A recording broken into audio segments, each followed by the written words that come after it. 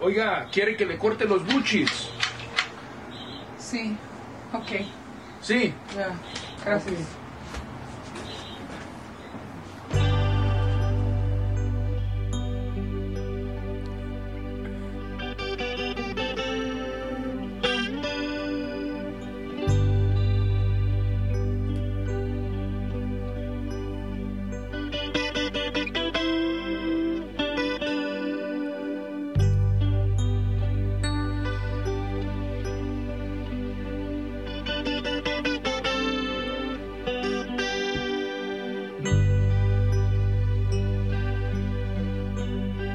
Estaba pensando que te olvidaste de mí.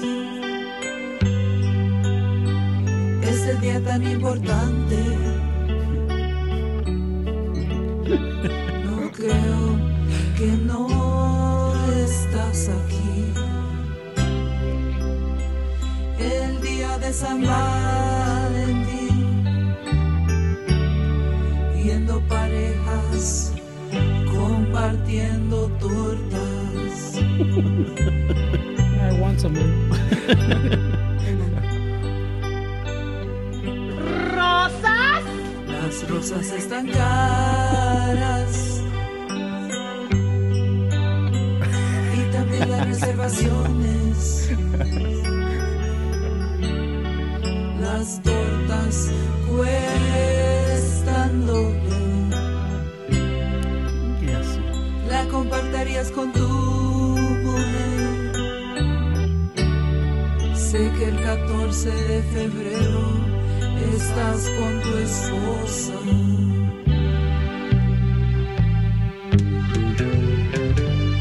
Venme a ver el 15 de febrero. Gastarías menos dinero. Venme a ver. Venme a ver el día de la Sancha, con tu culebra ancha. Venme a ver. Venme a ver el 15 de febrero. O me cojo el jardinero junto a mí. Venme a ver con tu culebra ancha, esperando que mañana me la vas a meter, a meter.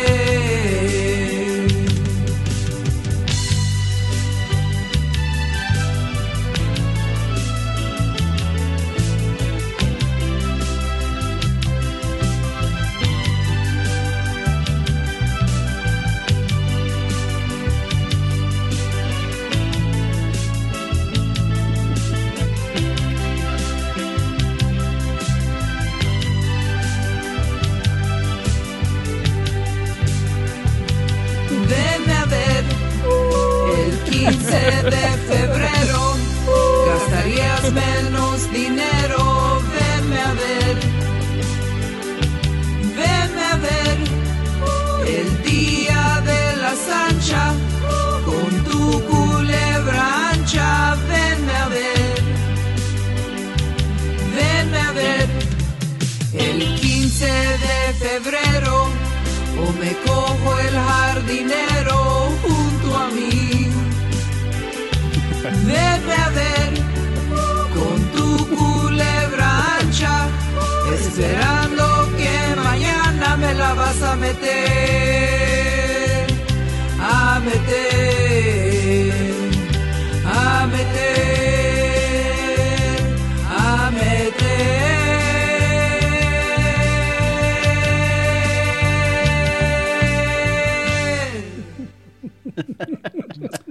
Espérate, güey, el de la guitarra, no sos mamón. That guy's fucking epic, güey. I took a vacation. Now the doors are locked shut. It's your bad luck. Go find another man to mess around. I don't want you back in town. Your bad luck, bitch. That guy's some shit too. Oh, man. So, Qué pedo. we got Tanya Estrada. What's up, guys? Good morning. Good morning. This is Chicano Shuffle. This is Ramon. Steps. Fernando. Ora, Tanya Estrada in his house. So we just played. I know it's not a debut because I know you've been playing it, but this is your parody song for all the Sanchas, right? Yeah, my parody song for all the Sanchas. Sancha Day. El Día de las Sanchas. We're gonna get flagged on YouTube now. I know, el 15 de febrero, right? Yeah, el 15 de febrero. So, Tanya, let's get it going. Like, how did this come about? How did the song come about? Yeah. Well, you guys know I'm a comic. Been a comic going on 10 years now. And it's kind of like, how when you go into being a doctor, like you have to pick a specialty, like what you're going to do. And my specialty is I love Weird Al Yankovic. And I've always dreamed of being the Latina Weird Al Yankovic. That's what I've always wanted to do. I've always had a knack for changing the words around in songs. My background is in music. I've been playing instruments since I was 12 years old. You started off with the accordion, right? I started off with the accordion. Yes, I started off with the accordion, but my main one is guitar. I play guitar, but I can also play bass. I can play violin. I can play xylophone. I know the xylophone. Wow. I can play piano. And then you heard from the song, I can actually sing. I'm not trying to be American Idol, but I can hold a note. Yeah. That's the kicker right there. That's the best one. Yeah, the harmonies were pretty on it. Yeah. Thank you. And, the cool thing about that song, that's a real band that played that. The band is called Doble Poder. They play at La Cita every Sunday. That's our Sunday band. So it wasn't like a background music. No, it's a real band. Oh, that's a real awesome. band. Like when I came about this song, it was a weird thing. You want to hear the moment that Go it happened? for it. Let us know. So I started this production company called Unicorn Poo Productions. I mean, I have a background in video production, journalism. I went to a magnet school for that. So I know how to film. I know how to edit. Like I used to edit like when it was like numbers and VHSs, like that long ago. Mm-hmm. And now we have apps and all kinds of things that we can do it more just manually as long as you can operate software. I started this company because I wanted to create content and I wanted to put funny stuff out there. That was my main focus. And I wanted to create jobs for the Latino community and for people to come and, be able to pay them and do production and things like that. And we can film and have a good time. Because when you're on a set and stuff is funny, man, you have the greatest time ever. Like it's a day where the hours just go by so fast. So I decided to go to the Small Business Administration, the government, right? All right.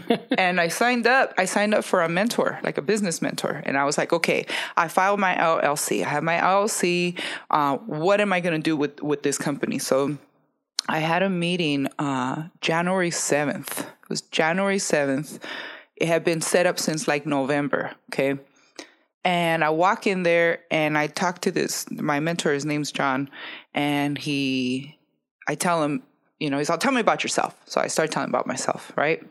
And then I said, well, I'm here because I have this production company and I want to know how to form it, what to do, how to get funding, how to do this and that, blah, blah, blah, create jobs. And he goes, you know what your problem is? I said, no. He goes, you don't know what you're selling. He goes, you know what you just did? I said, no. He goes, you basically walked in here and you told me about yourself. And then you turned around and said, hey, but I have this great idea for toothpaste.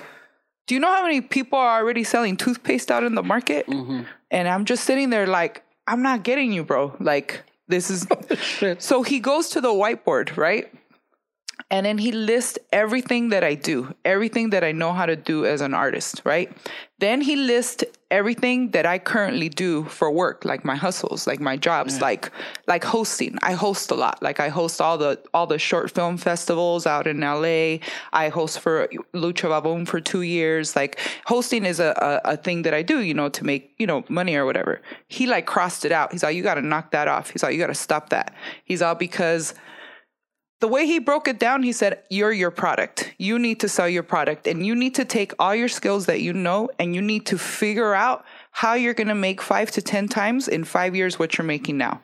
He goes, get a 5-year plan. And he broke it down January through December from 2020 to 2025. And he goes, and I want you to complete this plan. And then you send me an email, right? And then tell me that you have this plan and we'll get together and we'll go through it, right? So I went home and I was like, I just absorbed everything. And I sat on it for a day, right? I stayed home. I sat on it for a day and I was like, just trying to So the next day I went to the gym. I was going to the gym and I was listening to Quiereme, right? Oh, yeah. And then as I pulled in, the words just started hitting me. It just started hitting me because as I was thinking about everything, what do I want to do? And I'm like, well, I've always wanted to pursue my love of music and comedy and merge it together. How could I be happy and make a living doing this, right? And I just started writing the song. It was like Thursday, I started writing the song. And then by Friday, I had all the lyrics. I was singing out the lyrics. I had my friends come over, like sit on the couch right here. I bust out my little karaoke machine. I went through the words over the song and they were cracking up, right? So then I had to change a few words because they were dirty, right? I have my friend, shout out to... Oh, that's a clean version. That's a clean version. Nah, we've been through a few drafts on this. Shout out to Moni at La Cita. She was like... I was like going to say something about like put a like verga in there, verga ancha, and Tanya's all, Moni's all, Tanya, no. And I was like, what can I change it to? So she's like, how about tu cosita que me encanta? And I was like, how about culebra ancha? You know what I mean? That's a happy medium right there. Yeah. And my mom was against it. No, you can't make it dirty and this and that. I'm like, but you know. Canción es hermosa. You ran it by her? You ran it by your mom? Yeah, I run it by my mom. Yeah. I run it by my mom. My mom helps me out, like, as far as my Spanish. Yeah. And so I'll call her up, Mom, ¿qué quiere decir esta palabra? ¿Qué esto? And she'll help me out. Like, for a long time, I kind of stopped speaking Spanish for a while. And then when I started working at La Cita, like, I was like, talking to more clients in Spanish. And then when I did that competition, and when I did that Spanish competition. What Spanish competition? It was called El Comediante. It's not out yet. Okay. But it was like hundreds of comics tried out for these Spanish Last Comic Standing. And I got on like, it was like I was in the top 12 so I went through that whole process. And once I finished that, I was like, I really got to brush up on my Spanish. So I started listening or watching more telenovelas. and then I get a piece of paper on the side and I start writing down the words, right? And I'll call my mom and I'll be all, Mami, ¿qué quiere decir pichurrio? Like stuff like that. That's it's just funny, so those were it's helped up my vocabulary again to know Spanish better. I speak a lot of Spanish now. I've been doing comedy in Spanish more. And I realized that I have a huge love at growing up, Latina, for the Spanish community, our old music, our old songs that we're used to knowing. Because the average not Spanish, but the average white person would hear this song and not really know what it is, right? No. But to us, we know that song. I'm like, I was trying to explain it to Jimmy James. Shout out to Jimmy James. It was his idea. He's the one that said, who's the bass player of the band that me and Martin are in? What's the name of the band? Saint Nectarius. Saint Nectarius. Nectarius. We started off as Slaughter. And then we changed it to Saint Nectarius. So, but the bass player, Jimmy James, he's the one that suggested in December. He's like, you should write a song about the 15th of February, like Sancha Day. Like, talk about, that day, the day after. And that's how, when all that happened, I went to that meeting. And then it just kind of just was like, I need to concentrate on that. And the other thing the business mentor also said was that people fail because they try to do too much at once. He's all, you take one thing, he's all, you do it and you finish it. And then you go on to the next thing. And that's how you'll be successful. And, to pull this off from January 9th all the way to have it out by, what was it, February 11th? Yeah. It was like, I was on a deadline. Like, I knew I was on a deadline. Like, as soon as the lyrics came, I started hitting everybody up. Like, I hit up the band that Friday. Like, I got the lyrics Thursday.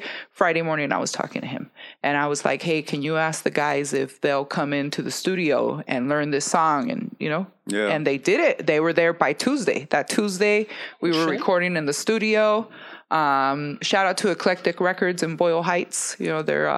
They're directed by La Plaza del Mariachi, right? They're in Plaza del Mariachi. Yeah. Is it in the, So in that's the back? the record. It's Yeah. in the back and the front. They have 3 locations right there. So they have the 2 studios, and then across the street, down from the Felipe Mortuary, right there is the other one. It's the third one. Oh, shit. I don't remember. I fucking forgot about the mortuary. Shout out to Angel at I Am AOD Music. He's the mastermind behind everything and getting everything together and helping me out and having a place where I can come and do this. Because he's helped me out with a few songs before that I've done a few years ago.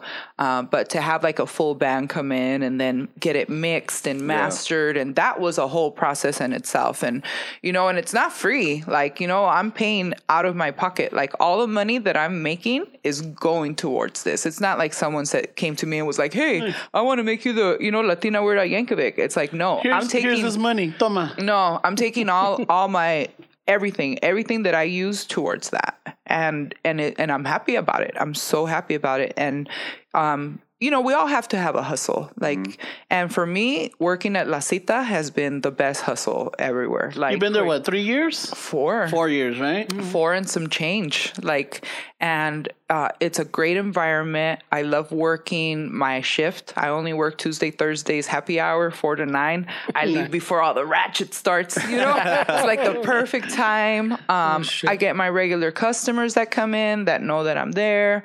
I just got it added to Sundays. So that's how I met the band, was on Sundays that I started working the party, which is a lot of fun. If you've ever been there on a Sunday afternoon. It's the Paisa night, right?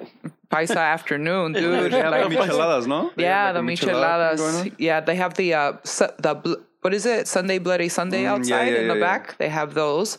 But these, the money that I make there is nice to just put it back there. Like I had heard a story or like an interview with Cardi B, and she had talked about how she took all her stripping money and she would just start putting it towards her craft, putting it towards what she was trying to do with herself and her music and how she believed in it. And I just decided, like, I'm going to take that same concept and put everything towards it. Like, then the idea, when I was with Moni at La Cita, when we were working out this whole song, she thought, you know what? Why don't you make a Sancha shirt? Why don't you make a Loteria shirt?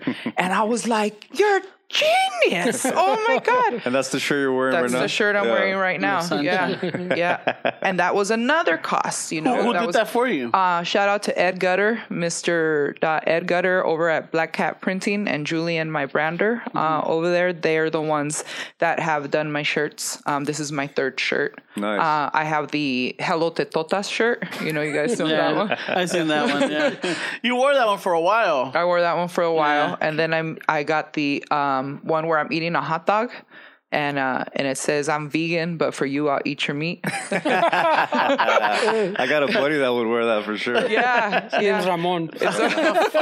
But you know what, Tanya? I think it's good that you went that route as even if it's a parody song, you took it really serious in hiring like an actual band, because sometimes people don't realize that you can tell when it's a track, and it kind of it adds more like a cheesy element to it.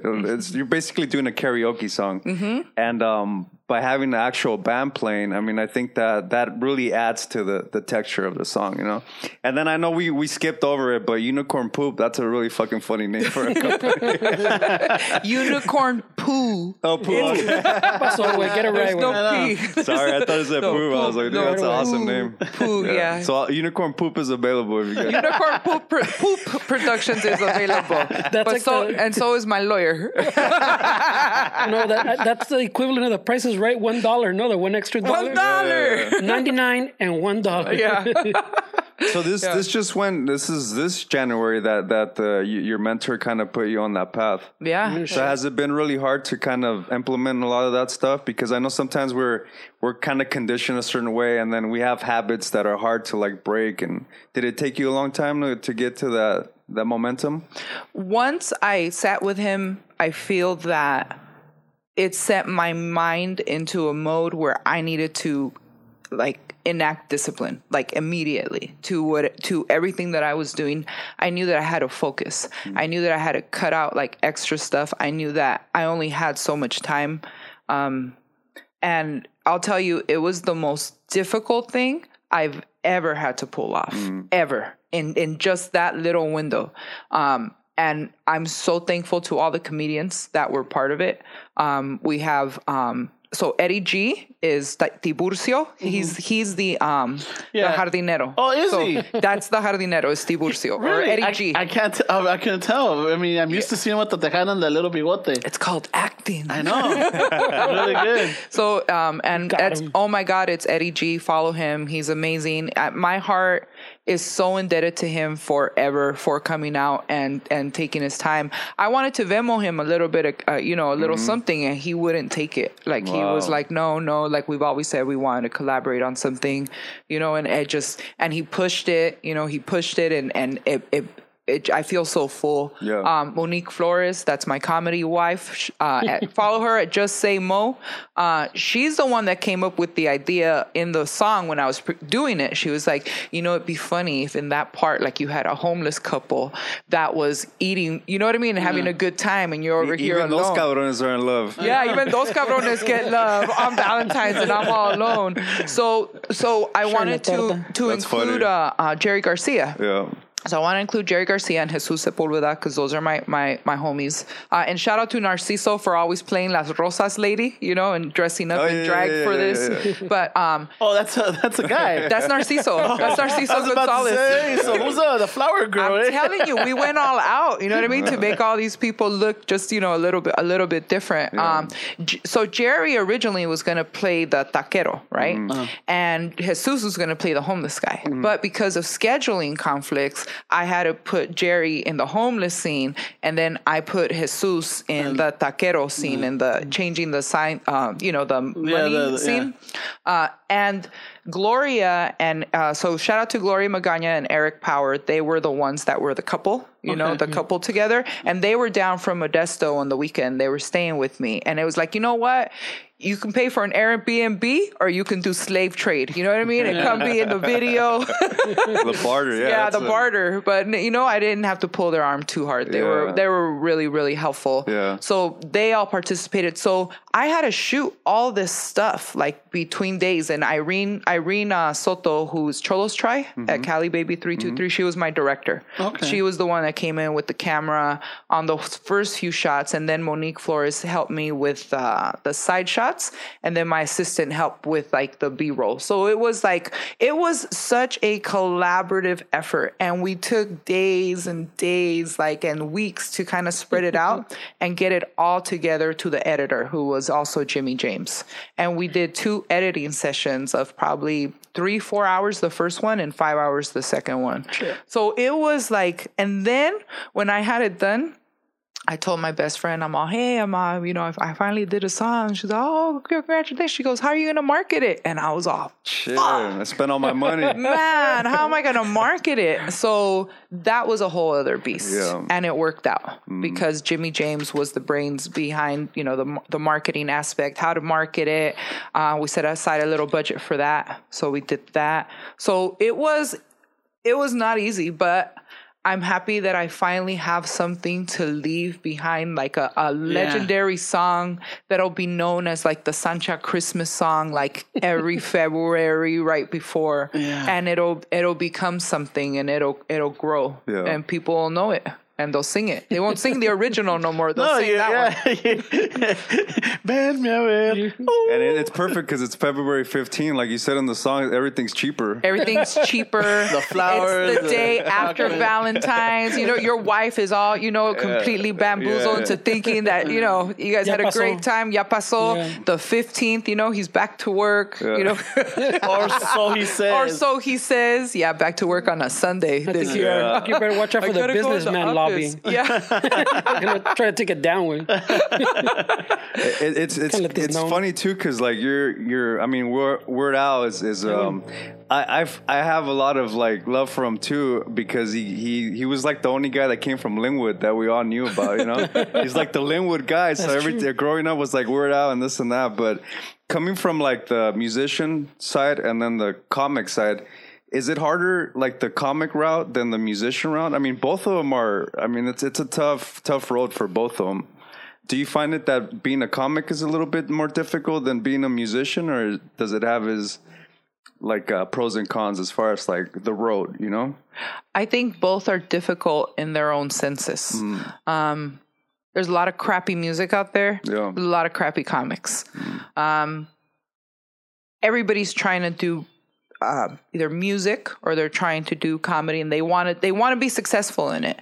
But it's so hard. It's not easy. Yeah. Even in the beginning, for the first few years for a comic is like the hardest.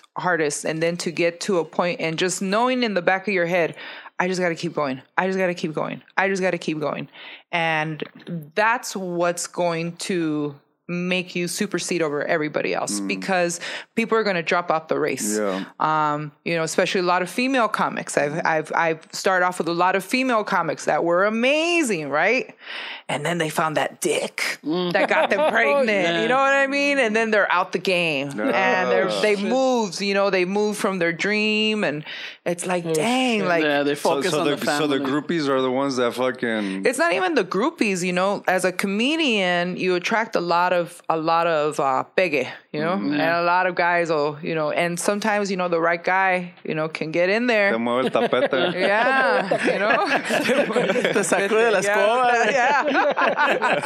And then before you know it, like you're stuck in that. What happened to Tanya? I don't know. She fucking. She's in Oklahoma somewhere. Ay, aventando squinkles por donde quiera. Oklahoma, la cabrona. Oh my God. No, I that's one thing I always have been for me in pursuing my, I guess, to get to the tenure, to get to this tenure, it was always, don't have a kid, don't have a kid, don't get pregnant, don't get pregnant, don't have a kid.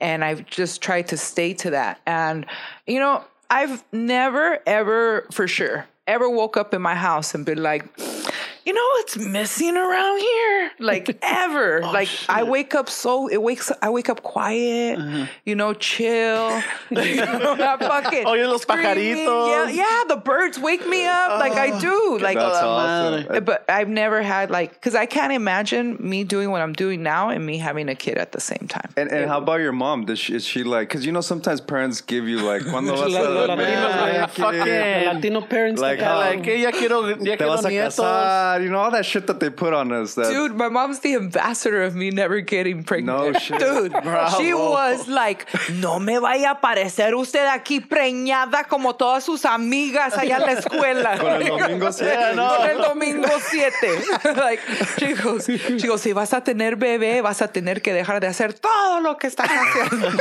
Tener que quedarte aquí a cuidar. Yo no voy a limpiar nalgas.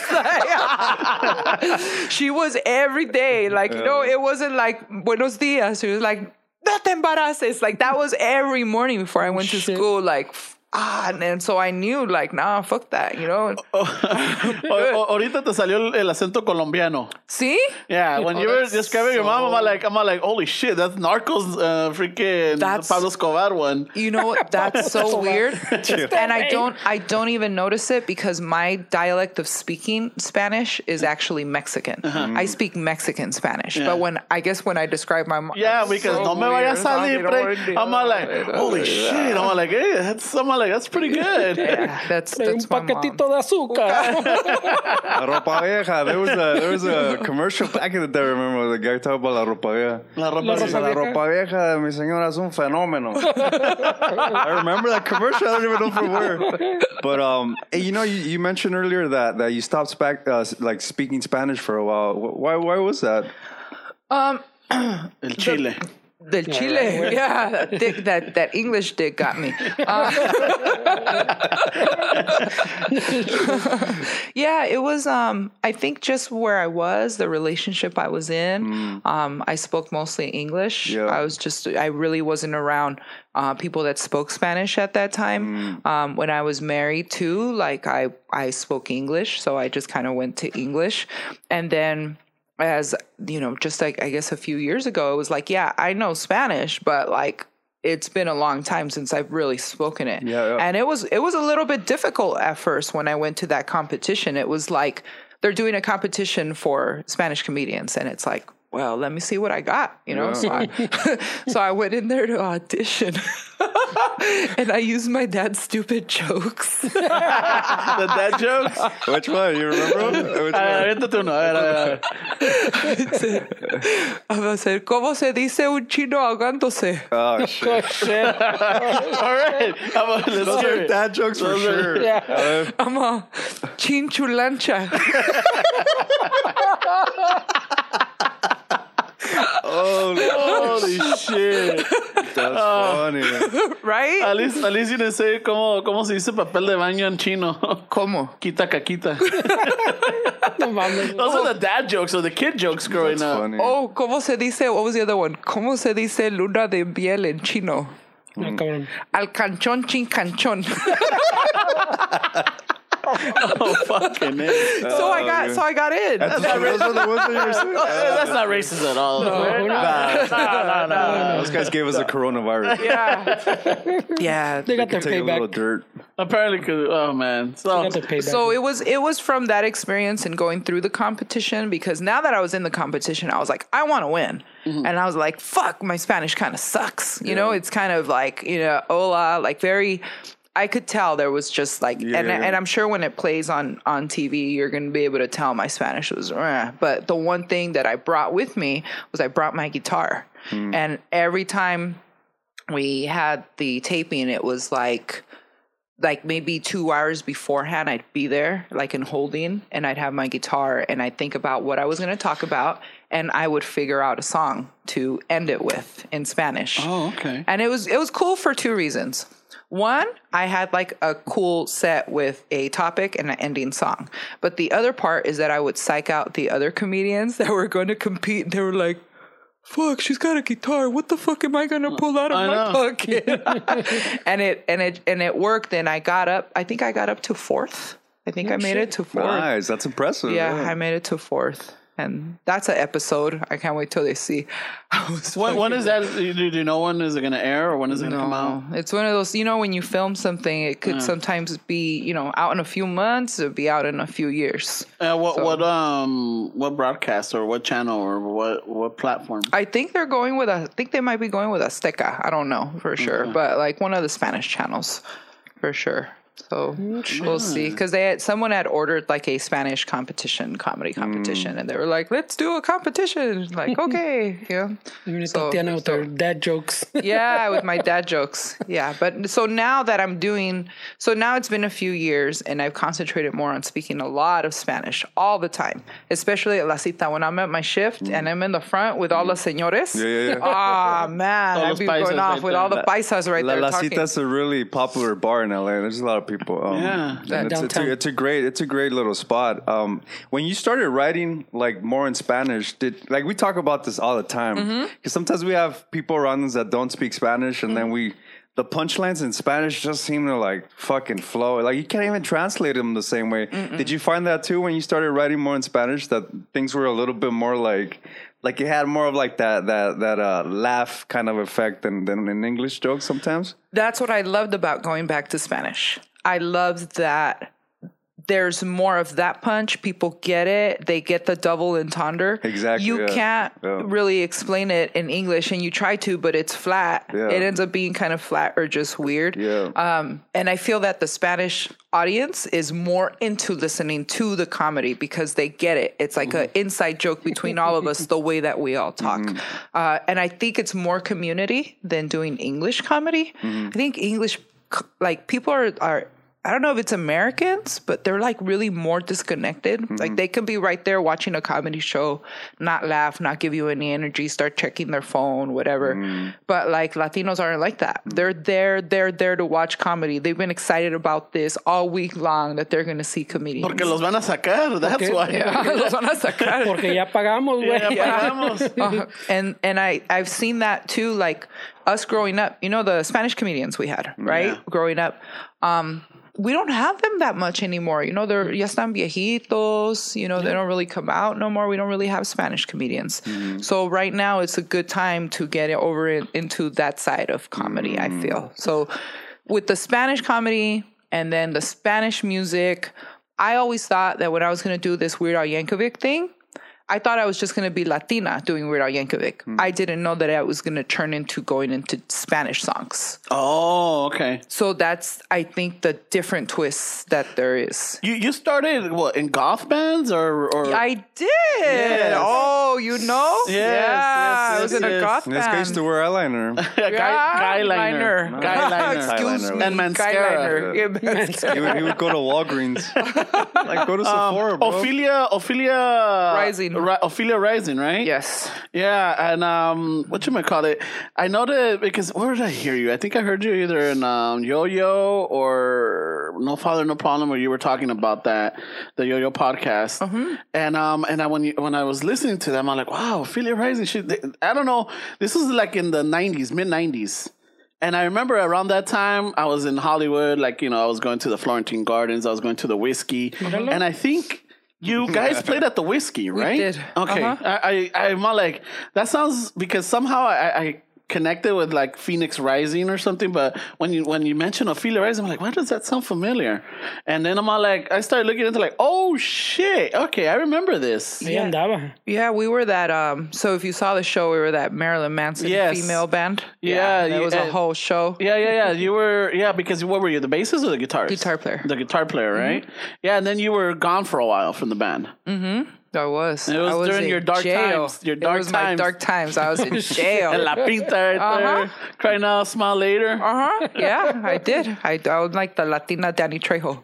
I got out, You grew up in La Puente. Well, you grew up in like K-Town area and then in La Puente, right? Yes, I grew up in Los Angeles. I was born in Los Angeles. And then when the gang infestation started happening. La Mara, right? La Mara Salvatrucha. Yeah, when they started coming in, it was like my parents were like, we're out of here. Yeah, we're out. So they started taking over the street.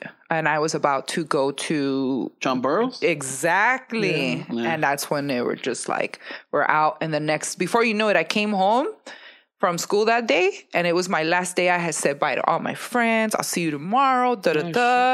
And I get home and there was a U-Haul truck there. And half the house was already in there. And I'm just like, what's going on? Like, I had no idea what was going on. And I just woke up the next morning in La Puente and I was crying. Oh, I was crying. Oh, it makes me want to cry. Oh, shit, I'm going to have to work that out in therapy. Hey, right here at Chicano Shuffle, we get to the nerve. We get to the nerve. Yeah, it was hard because the sun didn't shine the same in La Puente. The way the sun would come over LA, like the sun comes over LA, like it's on you. Like you see it, you're with the sun all day. There's a time that it goes with you. You can tell where you're at, that it's at 3:00 or it's noon. In La Puente, fuck, the sun's over there having a party in LA. It's nowhere here. Like que el pinche puente lo tapa el sol. Yeah, el puente tapa el sol, so you don't see it. So I missed that for many years. It took me a long time to adjust, but the minute that I turned 18, I was out of there. Like, I think it was when I got out of high school, I moved out and I went to El Sereno and I was so happy. I was like, oh my God, the sun's back. If you're listening to us in La Puente, we apologize for sorry. under the bus. But you know what? You know La Puente, what I'm talking about, you tweakers. You don't fucking need no sun, right? You're already free basers, right? You're already out of aluminum foil because you covered up your windows. You know what's up. Pobrecitos. They're mad because there's no freeways that are around there. No, that pisses me off too. Oh my God, it takes like 2.5 miles to get to the freeway, to get to the 10. Because I lived over off of like Echelon, you know, Amar and Echelon. Oh, okay. Dude, take your pick. You want to go to Vincent or you want to go all the way down Amar? You know what I mean? It's another HP way. Dude, it's another Whittier. Whittier too is all over here in the middle of stuff. Yeah, like you only got the 605 and maybe and Painter or in Greenleaf or whatever it is, Washington. To the 5, it's the same thing. That's where I live. Where I live now, I live in East LA, And I love that I live behind the freeway. I live behind the 710 freeway. Like, I see cars exiting. I'm like, feels good, doesn't it? Like, you should be like right here. I saw that because when you do your posts, when you do like the highlights or whatever, and you do your hikes and you're doing like, I guess, back behind the scenes of the shit on the side of the freeway, or like, hey, look, it looks like somebody was having a party over here or something like that. I'm all like, holy shit, I think I know where she's at. I'm all like, hey, stalker. no. I was. My cousin used to live.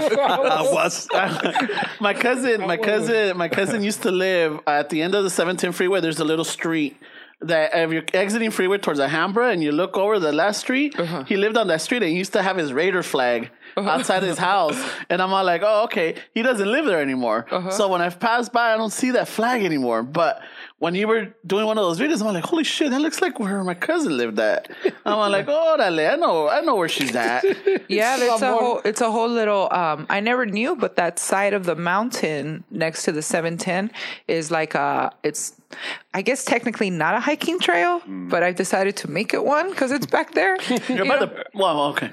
Sorry. I'm like, I saw no trespassing, and I'm like, it's just a suggestion, right? I can't go. That's only for the tweakers. Yeah, it's only for the tweakers. I'm here on official business. I'm trying to find myself. Yeah, right here. Having a moment by myself. Gotta make some content. I need to meditate up here. Leave me alone. Right, it's more peaceful here than having to drive to Runyon Canyon. Let me just come right here. But I'm behind, or I guess below the sheriff's station. Yeah. The sheriff's like SWAT, like everything. Like if it's going to go down, it's right there. Yeah. Like the helicopters go over. Like, did you see those bomber helicopters that came over that? The big ones. Yeah, like they come and they land right there. So it's a cool little spot. And then I see the freeway right there. Yeah, we used to play golf right there. At Lumis. Luminaria. Yeah, right over on the other side. We used to play Wednesday nights. Wednesday nights. We used to fucking go swing at it, and the 9 holes, pinche pistear. We'd take our own radio, fucking. I've always wanted to go do that. Go hit balls over there. Yeah, it's fun. Now it's nicer because they got the automatic ones. But they don't let you smoke, dude. Like, what the fuck? They don't let you smoke? There's a lot of Asians there, and you can't fucking smoke. That's weird, man. Like, I know. Me regañaron because I was trying to smoke a cigar acá bien chingón. And they're like, hey, you can't smoke right here. I was like, what the fuck? Because they dropped some money in that spot. They remodeled it. It looks really nice right now if you go, but It's a bougie now. yeah, it got a little bougie, so now you can't smoke. And I'm like, whatever. Inside the restaurant? They No. remodeled Well, no, it, the or- golf. The driving course, range? yeah. The driving range, yeah, you can't smoke there, and I don't think you can smoke at the restaurant either because they got an outside patio also. You can't smoke there. You know who fucked it up for everybody? The chinos. I bet you they were. You know how they be chain smoking chain sometimes. They Yeah, got because all you that see shit. you I see the doubt smoke that and the have your chinos. tall boy. I doubt the chinos are gonna snitch each other out. I like that I assume they're Chinos. They're probably Korean. I know, right? Filipinos and Right, my bad. Wow. Incorrect. Tanya could because Tanya, you're Asian, right? Yeah. Yeah. Stalker estás cabrón today, güey. This is not stalker. He did his information. Yeah, he did. They don't call Barbara Walters a stalker. They're like, okay, stalker. Like, you know what I mean? You I did don't your know, güey. research. He's Google mapping and he's putting a little Raider flag sticker of it. Oh yeah, that's the house. That's the one. He's got the longitude and latitude. I'm like, all right. Oh, she's by Humphreys. All right. I am. Oh shit! That one. At the end of the road where the basketball court's at, Yeah. and my cousins live there. Right, they probably do. My uncles live in that area. They probably do. Yeah, More so than I'm like, oh shit. There you go. by the lemon tree. Yeah, well, ya lo tumbaron. Ahora tiene uno de guayaba. Oh, all right. Good to know. I'm gonna bring We know when it's in season. Yeah, but your parents are Colombian, right? My parents are Colombian. My mom's Chinese Colombian, and my dad's Black Colombian. Like black Colombian, like what? Like Cubano black or No, Colombian Black. Colombian black? Like, did you know that they have Café? Black Colombians, like from El Choco? It's like an area like towards the waters of Colombia. And shit. they're like very snobby Black people. They're not allowed to have anyone outside of their race. They only want like black people and like their black people being together and mating. So when my dad was with my mom, they were pissed, and vice versa with my mom.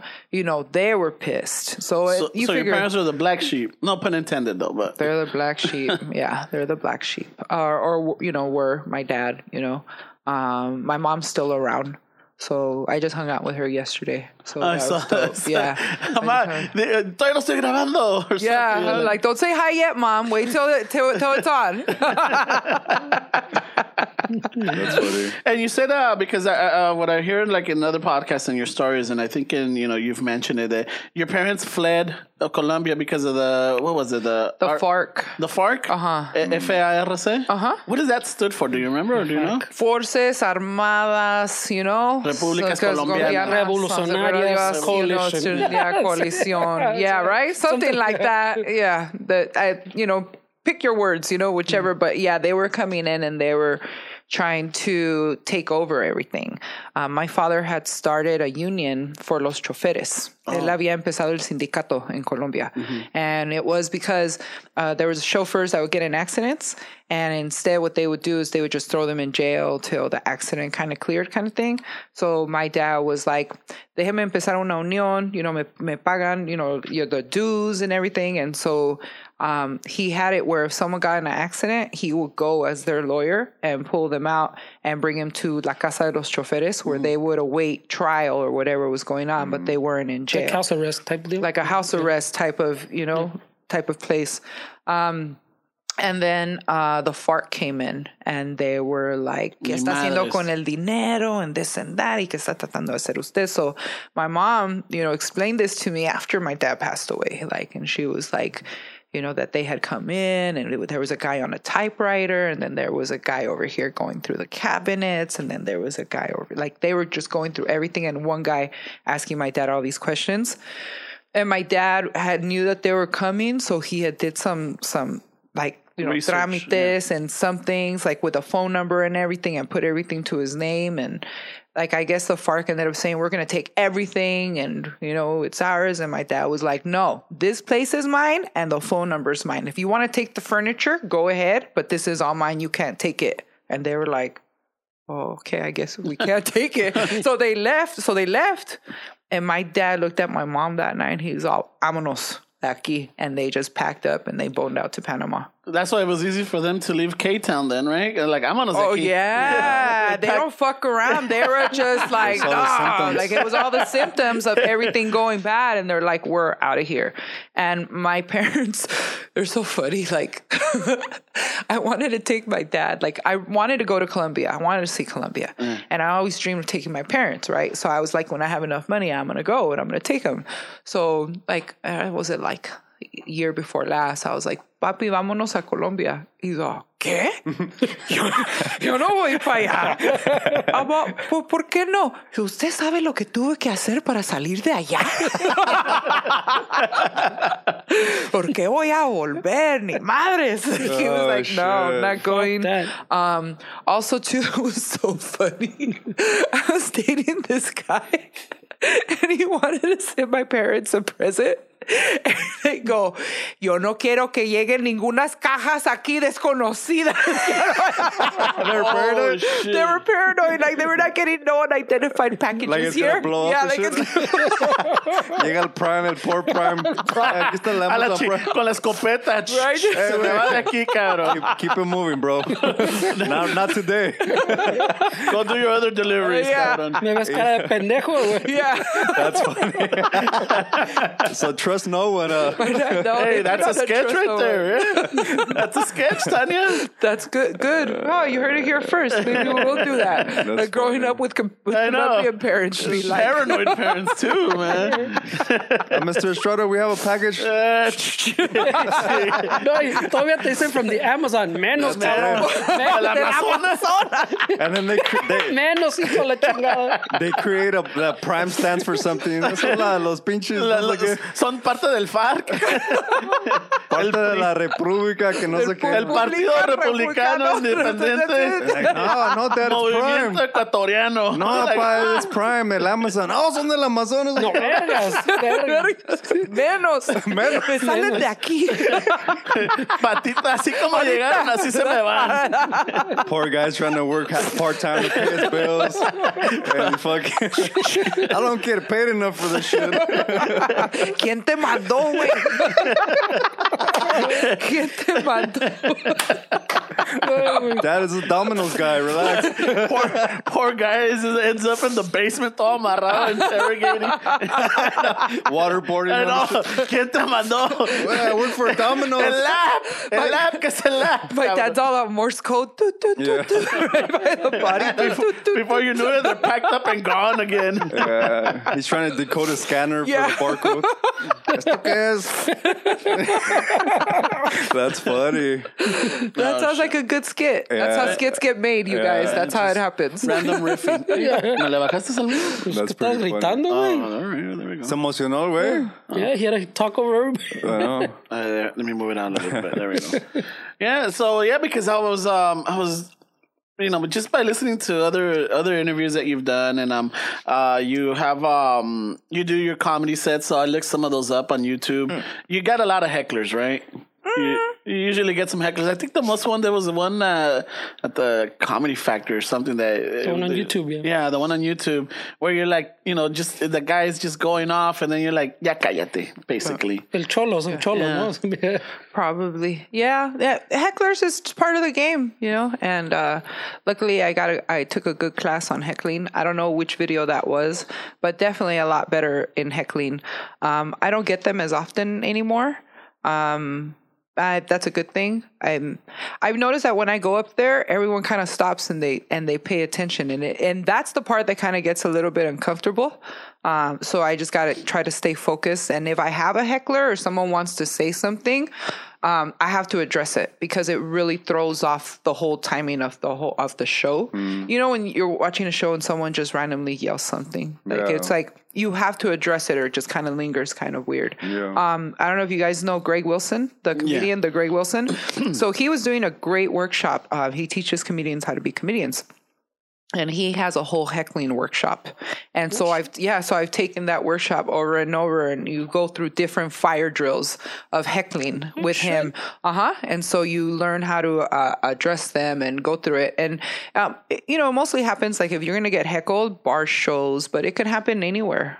It's just, And it's a the good fucking class. post office, fucking... The post office. Well, Dick, fucking heckling. Mario should take that one because remember when he showed us this video, this guy was heckling him. No, at one point, but then you two that? fucking jumped in. Who's that? Well, you I add don't know that guy. you add alcohol, and it kind of makes people brave, and then they have no respect for it. I mean, what you're doing takes a lot of courage. I mean, it's like when you're playing in the band, you got your other guys or women to fucking, you guys are doing it together. But as a comedian, it's just you. And then you don't have your guitar. I mean, I know the guitar is like a shield. It's like a comfort. Like when you said that you took your guitar to The competition. I felt like maybe a lot of it was also like your comfort blanket. Like you felt comfortable with the guitar because I'm sure. I mean, if you started playing at 12 years old, I'm sure it got you through a lot of shit. Just writing music and strumming that guitar and someday you're gonna fucking do something with this, right? It becomes like your comfort blanket. It is. Yeah. It's like the one thing I got, comfort blanket. It's all therapy right now. It is my comfort blanket. It is a comfort blanket. Yeah. It is. Does your guitar have a name? No. No?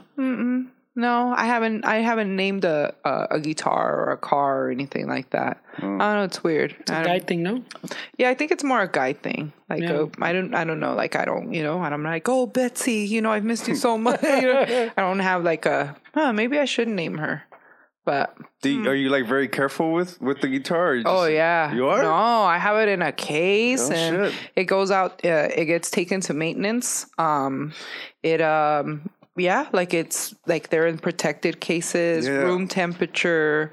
I've got a few of them. I got the Jackson that I play with, the electric, Yeah, and yeah. then I have the one with the acoustic one with the Ophelia on it. We got that when we were in Ophelia Rising. That Luna Guitars. was doing that Raphaelite collection. So they gave us those to do ads for them. So I've had it now for a long time, and it's still in good condition. Yeah. No scratches or nothing. Yeah, no, they get really. I just have one of my I have a really nice Taylor acoustic, and it didn't survive the fucking summer. The bridge started fucking coming up, and it's just when you see that, you're like, fuck. It's the one that I would bring in here. Yeah. Because they become like your fucking. It's like a guitar is just a fucking guitar. It just sits there. It needs you to fucking make it come alive. So then you create like this fucking little bond with them, you know? And to see it fucking injured and shit, you're like, fuck, what the fuck, you know? Yeah, no, mine get maintenanced at least once a year. I didn't get the Ophelia one, like, maintenance for like a little while, but I, went and got it all set up. Jimmy James was taking care of my setups for a while, taking them in for me and getting everything and Like bringing the it intonation back. and stuff like that? Yeah, the intonation. I know that I like my action pretty low because when it's high, like it's just harder to, hit the notes. And I stopped playing probably since Saint Nectarius, the band, we did the album this past summer. We did the album, and now it's going through mastering, and we've stopped practicing right now. And then once the album is back and we're going to do shows, we'll go back to playing. But I really haven't picked it up like I should, and I just started picking it up again, actually. Are you self-taught, or did you take classes? I'm self-taught in a sense. Like, I learned a few things, and then I started teaching myself, and then I started taking on friends that were my guitar teachers and learning more from them, like different things. And I've always gone back to a guitar teacher of some sort to jam with or learn new different things. And you okay? Yeah, no, I'm good. Your eye! He's used to getting palos in the face. Yeah. I had a guy by the name of Brian Majeska. If people in La Puente know Brian Majeska, he played in Parallel 13. You guys remember that backyard band? It was him and Alex Insua. He was the singer of Parallel 13. Remember when all the gigs would happen in El Monte and all the backyard This was bands? in the mid-90s, Yep, right? yep. Yeah, mid-90s, La a lot of them. I was doing more of the Southgate and Linwood backyards. La Puente, not so much. It was too crazy out there. Was, huh? Fuck. We were fucking crazy. We were crazy. No, but especially around the Bassett area. That's where we were. La Puente and El Monte. That was I used to, I went back like in 2001 or 2002 I was working at St. Louis of France. Oh, yeah. I worked there for like 2.5 years. And it had calmed down, but I was kind of hesitant. The only time I would go to La Puente was to the swap meet right there on Valley, the outside one, and that was in the daytime, so that was safe. But if you want to party over there in the 90s, it was fucking crazy. It was lack of vitamin D, no sun. No sun, yeah, right there. And everybody was on fucking, what was Crystal. it? Crystal, right? Everybody was on, we were all fucking La Puente punk rockers on Crystal. We had just discovered it. It was like the new thing. Like, we were all in high school, and next thing you know, like, meth was kind of coming around in the early 90s. And then, we didn't know what it did in long term. We didn't know other than, fuck, this is a great fucking party. Let's party. And we'd all party all night till the fucking wee hours, till 3-4 in the morning. Not everybody was on Scante. Not everybody, but Scante. Remember? Holy shit! I took you back. Holy shit! Did I just make you want to have a bowel movement? It's I just- said the word Scante. I know, I'm like, take oh a shit. Me tuve que acomodar. Le dio cosquillas. No, Cosquillas. no, but it's like right now when you were, right before you got here, Esteban was like, hey, remember back in this, we used to say like, this shit cost a grip. This like cost a grip. It was a grip. We don't use that anymore, do we? And I was But like, right now when you said Scante, I'm like, oh shit, that was a term. Yeah, it was a term, and it was a thing. And we didn't think we were crazy. We were having a good time. And then it just kind of turned into this whole thing over the few years. Like, everybody kind of drifted away, did their own thing. I moved from that area. That's when I went to Hollywood, and that's when I went to Ophelia Rising. Was this tweaker from Brea was picking me up and taking me to Hollywood, and fucking I'd get ready, and we'd fucking get all fucking ready to go, and we'd be out partying in Hollywood all night long. We did this for a few years until I got in trouble, and then remember I was gone from the band. Yeah. I ended up in jail. Yeah, you got busted in Alhambra, didn't you? I got busted in Alhambra originally. I was on my way to deliver some meth. I was on my way to deliver, and I had a car full of people in the car. And they didn't find the meth. They found a baggie that there was a gay guy with us from back then in the 90s. We had a gay guy hanging out with us. And he had a thing of meth underneath his his compact or something. And he kind of threw it like it wasn't his kind of thing. Shit. And I fucking took the rap and I fucking went. And I went to jail. And I was in there for a few days. And then that started my record. That started my rap sheet. And but yeah, I got out. I was still on meth, I couldn't wait. That was cool back then. At least meth tweakers back then, we had community. Like they knew when they were going to get out. There was no, you know what I mean? They figured out and they were there ready, with a blunt waiting to pick you up. Like it was community. So yeah, Alhambra was first. Then after that, I think it was industry sheriffs. And then after that was LAPD. So I did a little tour. You're going on tour. I went on tour. Yeah. I ended up on Linwood también, no? I ended up in Linwood.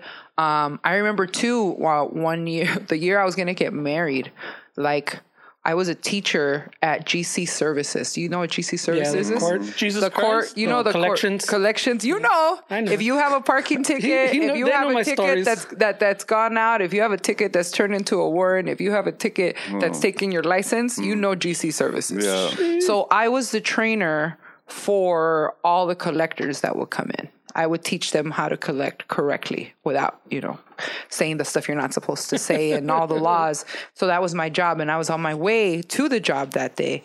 And I actually I wasn't even high. I just happened to have an old meth pipe in the back of my car when I got pulled over by Irwindale. And I was getting married in 2 days. Damn. I guess you got to put a hold on that. No, it was a Thursday, and I was getting married on Saturday. Shit. That was Valentine's Day 2004. So that must have been the 12th of February. Wow. Yeah. And so were you getting married on Sancho Day? I was getting married, on the right day. I was getting married on the actual day. Yeah, the Mija Day. And I was, and I went in there, and I was crying and everything, and I told them, you guys, because I was already on probation. So this was, you're going to go back to jail because you're on probation and you shouldn't be, you're just going to go to county. You're going to go to county. Yeah. And so I told him, I'm going to get married, you guys, in 2 days. I was crying and they didn't believe me. And then I opened up my purse and they saw all the wedding invitations and the chick looked at him and goes, she's getting married on Valentine's Day. The whole thing. And dude, they let me go. No. They let me go. I called my husband. Babe, they caught me. Remember that pipe? Shit. Remember the pipe you thought we lost? They found it. The one you got me. I got good news and bad news. Yeah, one, I found the pipe. Two, so did the shirt. So did the cops. It was Irwindale PD. So they let me go. And then I got married on Saturday. And then everything was going really good, I guess. And then I ended up going to jail my last time. So this one is an interesting one. You ended up in Chino. I did. With Susan Atkins. Leslie Van Houten. And Patricia Van Winkle. Krenwinkel. If you guys don't know who these ladies are, they're the part of the Charles Manson family. Yeah. Those were my roommates. You were with... I was with the Charles Manson ladies. You were with... This is for anybody that's into... Especially for, Marilyn Manson tribute band? Or Marilyn Manson... Not even tribute band. Marilyn Manson girl band. Girl band. It was... And especially for the fans that we had and with everything that happened...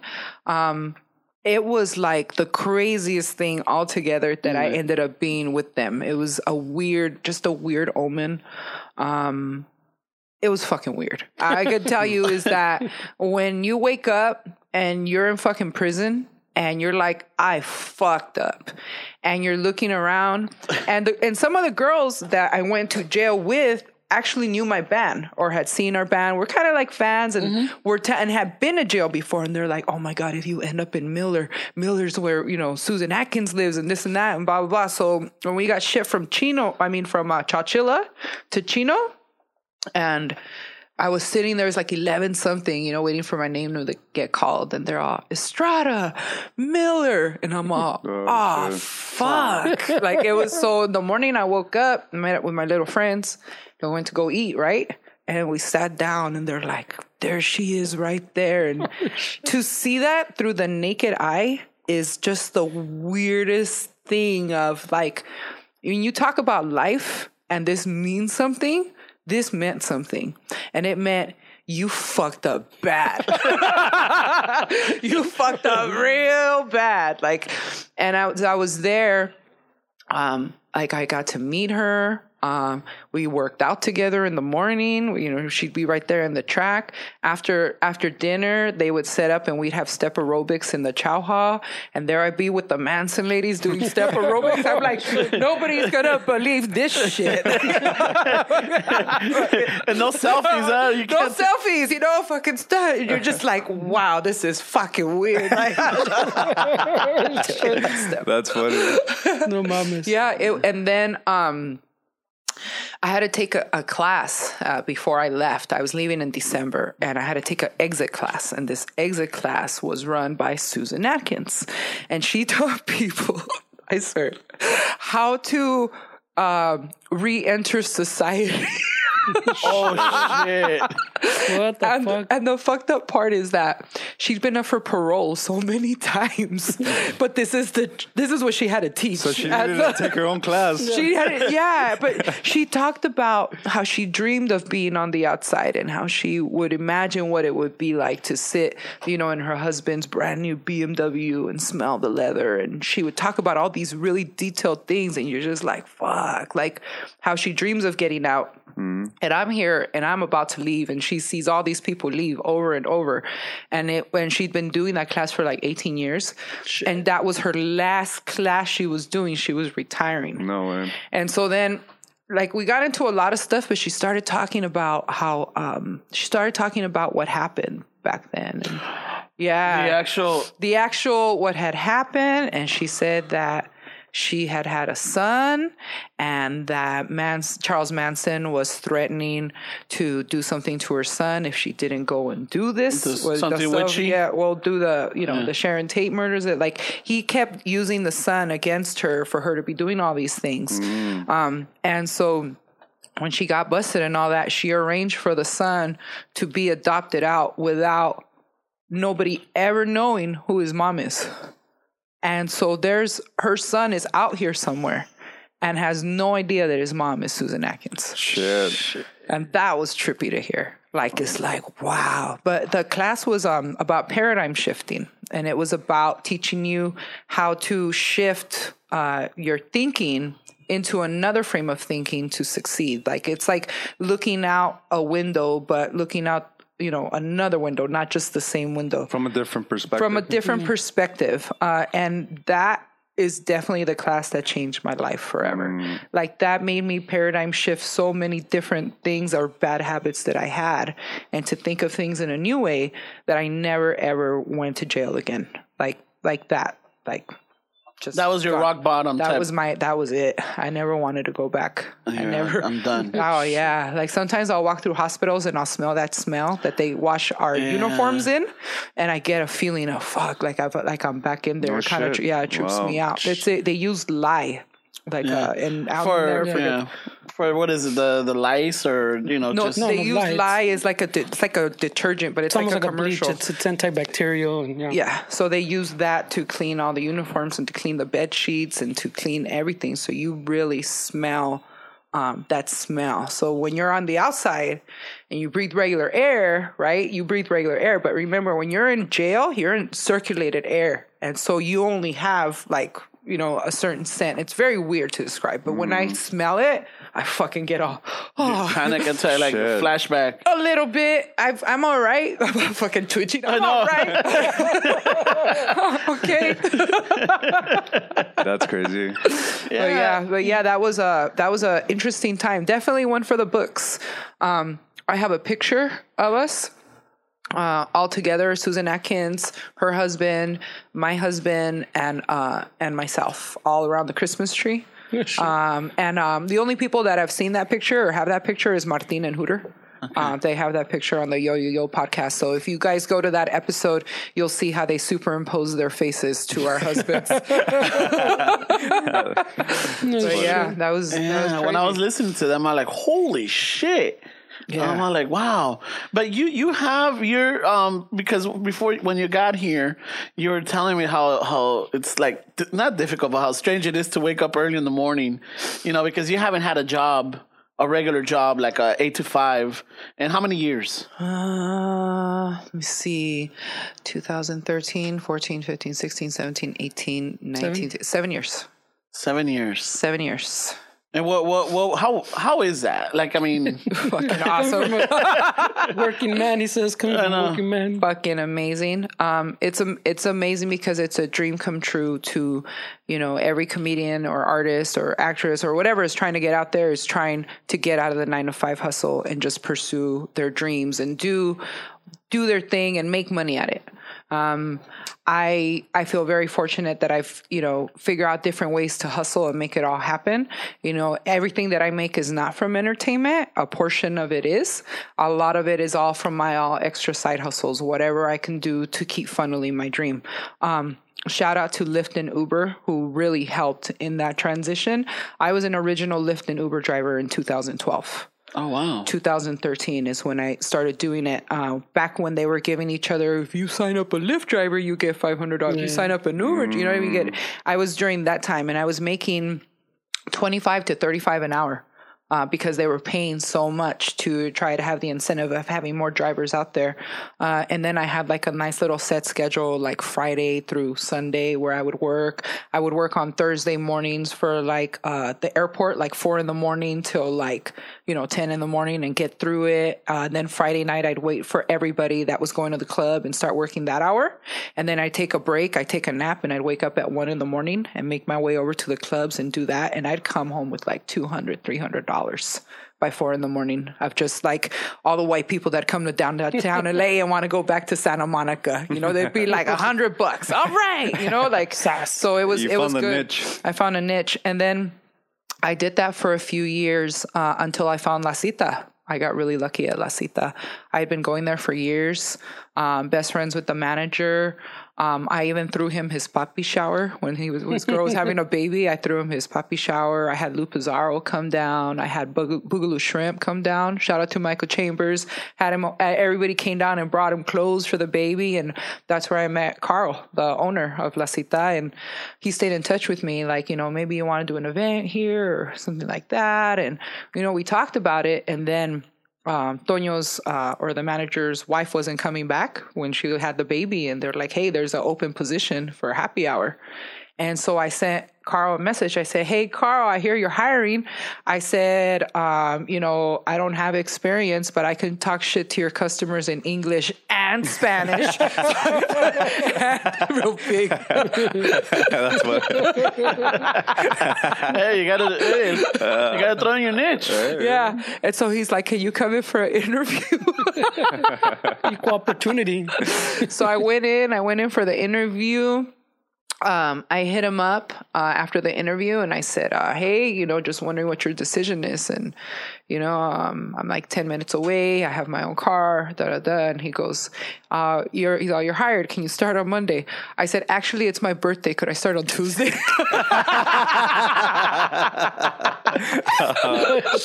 I got the job. I started August 16th of 2016. Wow.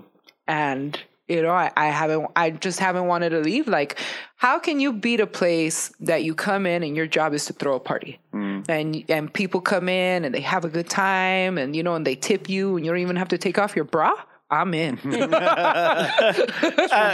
It's funny you say that because I met you about maybe a year and a half ago. I don't know if you remember this or not. I was out with, I was not to drop names or anything, right? Because I know these guys.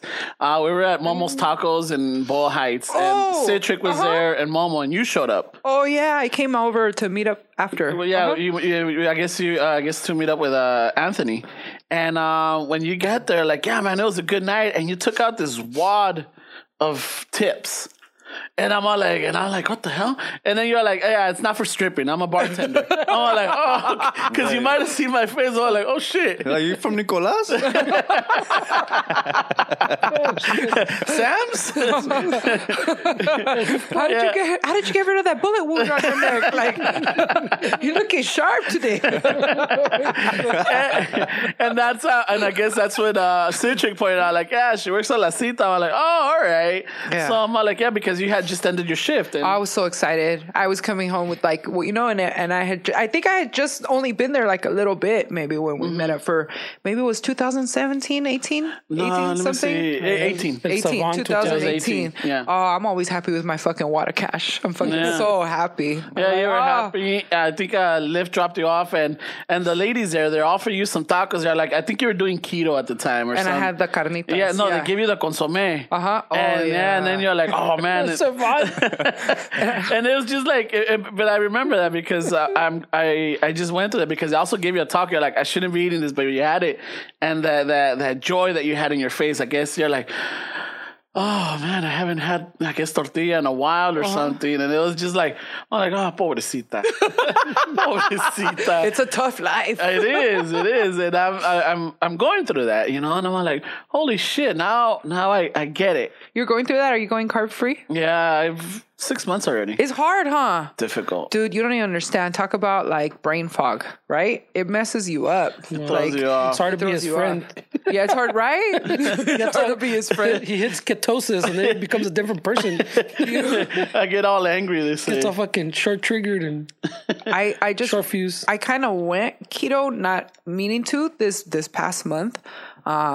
And I got real tired. I'm still tired. Like I just started eating carbs like a few days ago, and I feel better. But man, I was like, just not like I haven't really had an appetite kind of thing. Throws you off. You're hazy. You're like, what the fuck? Yeah. Yeah, I guess they call it the keto flu, but it's the ketosis. The keto flu. Yeah. Ketosis. Yeah, like it seems like you're in a dream, like an echo. No, it's not the ketosis way. It's your body adapting from being carb fueled to fats. I mean, there's a transition that your body's not. It's not giving like, because you got to think we eat carbs like all our whole fucking lives. Mm-hmm. So that's what we use as fuel. So with the keto diet, is you're replacing the fats instead of the carbs. So there's a transition called the keto flu where your body is all of a sudden being told, oh shit, you got to use fats now. So that's why you feel all fucking sluggish and you get the flu like symptoms and stuff like that. Yeah.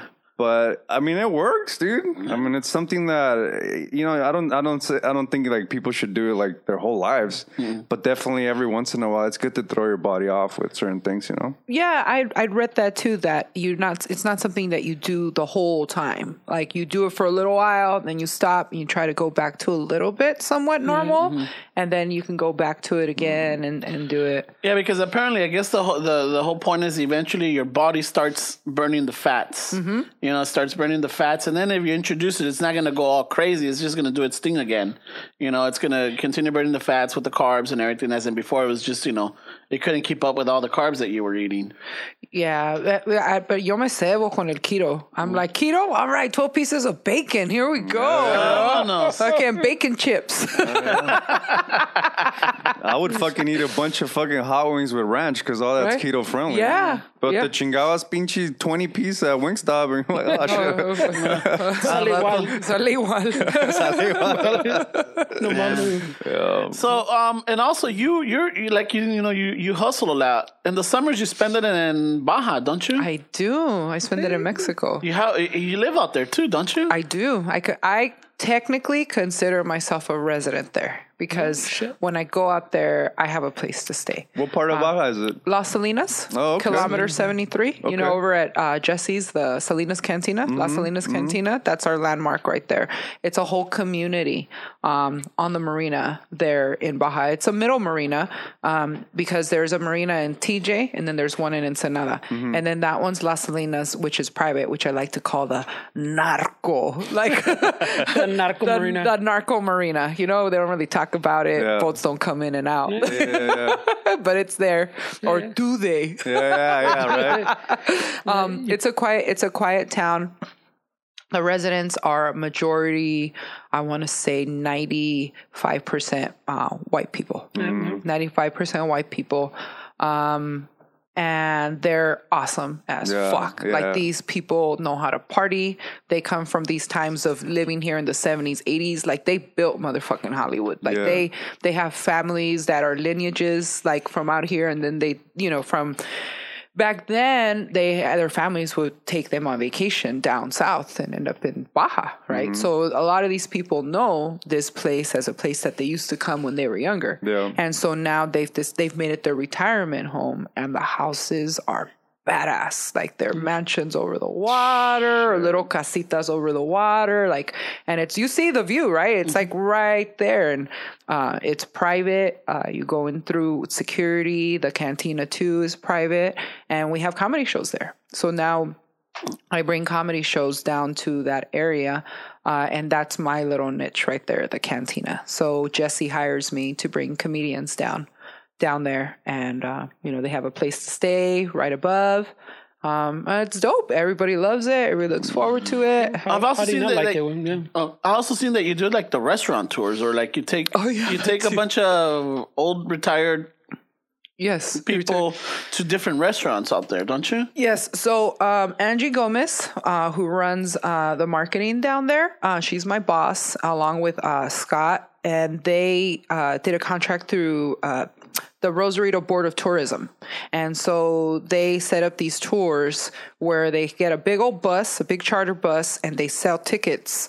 And the first place I think we went to was like 12 places. Like, we went all day. And then we're like, you know, maybe we should cut it down to 6. So we cut it down to 6, and we pick people up at one point, and then from there we go and we hit all these different places with food and drinks. They know we're coming. So they set up like their best dish and their best drink, and everyone kicks it for like an hour and 15 minutes. And then I get them back on the bus. So my job is to kind of do like just bantering and talking shit while we're driving from place to place. And then I'll also give them a little bit of history of what we're passing up. And then when we get them off the bus, I try to do this with everyone because it makes them feel a little bit more personable. But as we go through and I check them in, I try to remember their names. So when they get off the bus, I shake their hand and I say their name as they're getting off the bus. And then we're talking like probably, I don't know, 75 people, 50, 75 people. Cabrona. So we do that. They get off the bus, and then I time it, and then I start getting everybody back on the bus. And then we go to the next one, and we go to the next one. And then I like dressing up as like the Rosarito bean lady, you know? Just You have different outfits. I do. You have different outfits. You know, it's all about ambiance, you know? Selling an experience. Yeah, Rosarito bean lady. I do.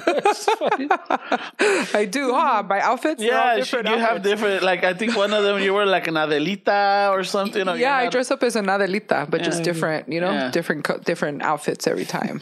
But it's a lot of fun. And the people that buy the tours, they're retirees from that area, but there's also people that come in from the U.S. that come over the night before for this tour because it's been catching on. We've done 3. We're on our way to our 4th one. But right now it's really cold in Baja, so that we wait till it warms up. How long are you out there for? It depends. It depends on what I have going on here. It depends on what shows I have over there, and it depends on if I'm deciding to have elective surgery. Just kidding. Sale más barato. Hell yeah, sale más barato. Ramon wants to know about the elective surgery because he needs a. You do? No, they're just fucking with me, man. Okay. Yeah, He's a little vain. It's no. Hey, you know, like, you know, you gotta keep up, you know, like you gotta keep up, like as far as for like, I feel like the way that you look, like that's what people see. So I have to take care of myself. And I found that the dermatologists out there are just so much cheaper than the dermatologists here. And they do better work. The medicine works way better. You know, they're not giving me pills, you know, like here, like they like giving you and it's so weird to me, but like when you're dealing with stuff, you know, on your face, you know, things of the inside, I don't know. I just like it out there better. And I wish I could live there, but I can't. I gotta Not be yet. here. It's part of your it's part of your future plans, right? It's my future plan. My future retirement plan is like down when I'm an older comic, when I'm viejita ya 60s, 70s, like I want to be doing cruise ships and doing comedy on cruise ships. Because dude, come on. Like you get to live on the ship, you go from place to place, you do your job every night for like an hour, you know? Yeah. Fuck, it's either that or the convent, you know? Like I'm right? I'm weighing out my options. Convent or convalescent home? No, convent. Okay. A convent. Oh. Convento. But Baja is beautiful, man. Like the Sea of Cortez, a lot of people don't really know about it. Like I took a trip when I was a kid, and it's one of my fondest memories. We went from Tijuana to Cabos. So we stopped at Loreto, Mulegé, Bahía de Los Angeles. We went through the whole fucking place, and I've always thought, man, this fucking place is perfect to fucking to retire. Because in Loreto, we camped out in the beach, and then we looked towards the Sea of Cortez, y se miraba Sinaloa. There was thunderstorms in Sinaloa. The locals were like, oh yeah, that's Sinaloa over there. And it was just fucking, as a kid, I remember, man, this place is like beautiful. Porque como dices, it's private. It's not all the fucking shit that goes on in Mexico. It has nothing to do with those areas. It doesn't. Like a lot of people think like, oh, you know, I'm going to get shot. It's Narco Mexico. No, that's that other side of Mexico. Yeah. Like there's two sides. Like this California Baja is California, San Diego, TJ Baja, right? Yeah. Then you have water in between the other part of Mexico, which is the huge part of Mexico that everybody sees on the map under Texas. That's Narco Mexico. Yeah. I don't go over there. Yeah. I've never been over there. I want to. But you know, I'm going to take my time. Yeah. No rush. No rush.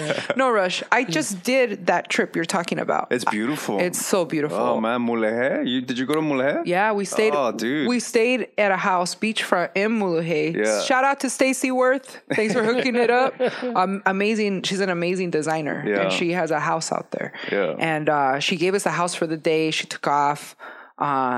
And dude, I got stung by a stingray out there. Oh, shit. I did too. Yeah. You did, dude? Yeah, It's the same fucker, I bet. Fucking asshole. He's a lot bigger now, by the way.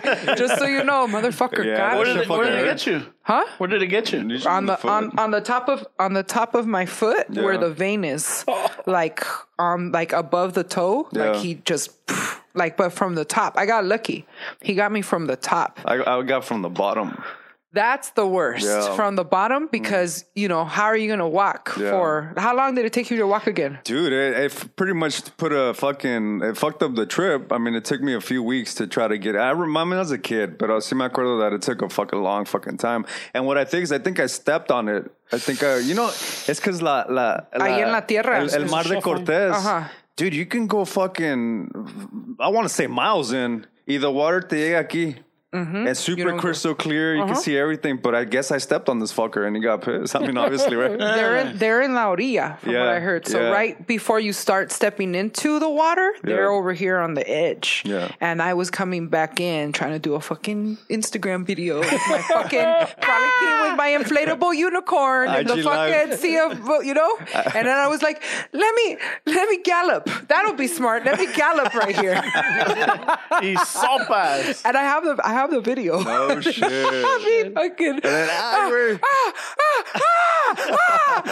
Like it was. It wasn't a It's a like and the whole way I'm going and I get out and the blood's coming out the top of my foot and I'm just like trying to get up to the top and I'm screaming to my friends, you know. Los pescadores are like, sáquensela.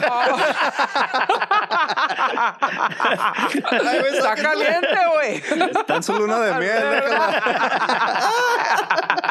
Sáquensela. Denle chance.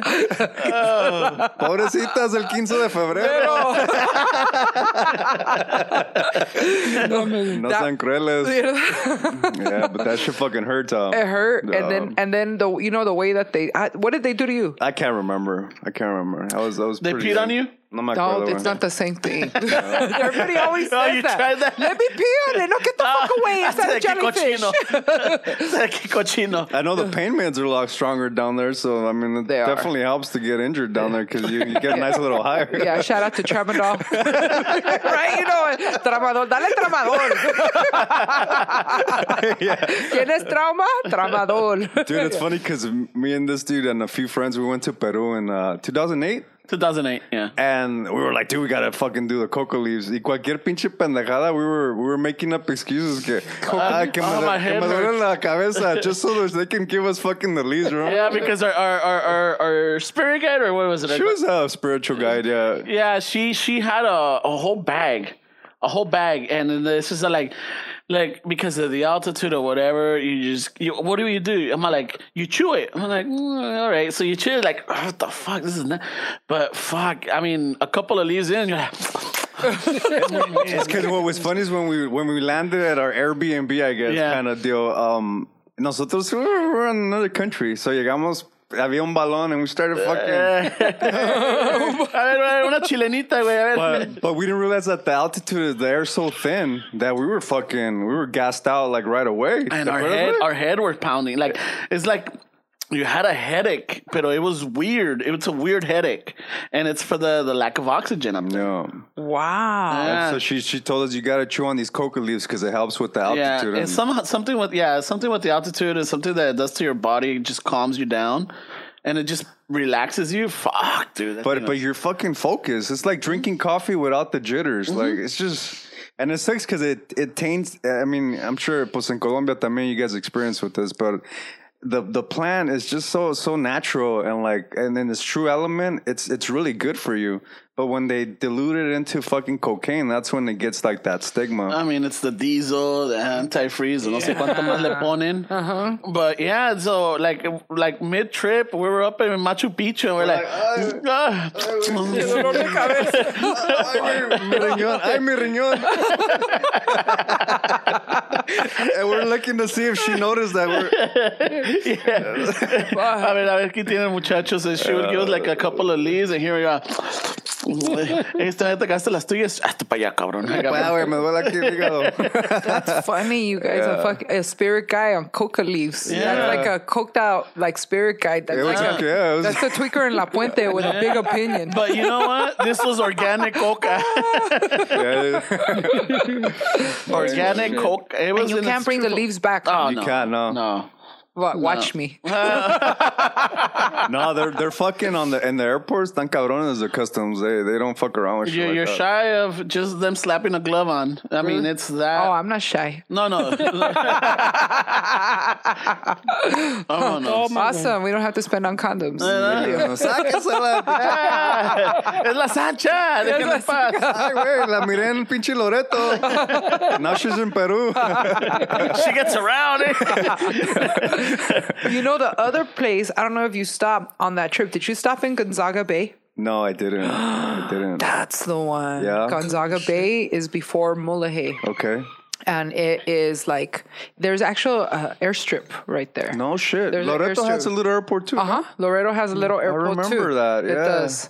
But we stayed in Gonzaga Bay. When you go back, go to Gonzaga Bay. Hey, let me ask you this, Tanya. How's the housing out there? Is it still? Because I remember in those days, I remember my dad kind of asking around, and it was fucking dirt cheap for property right in the fucking beach. I'm sure now it's a little different. No, how's the pricing on over there? The pricing is still good. It's decent, but it's starting to go up, like high. I can't really quote, but like you can get a good ass house on the water for like 200 something. No shit. Built up, all super swank. They have $1 million houses out there, and they have property all along from TJ all the way down. It just depends on what section you want to live in. Yeah. Also, the houses above the hill, you know where the carretera is. Those houses, there's a bunch of properties going up all the time, but everything's relatively still really, really cheap. But Valle de Guadalupe is like exploding. No shit. Why? Why is that spot? Because it's beautiful? It's beautiful. It's, the wine valley right now. Yeah. But a lot of chefs have left the United States and have gone down there and started their own restaurants. So No there's shit. a lot of amazing cuisine Wow. along with the wineries.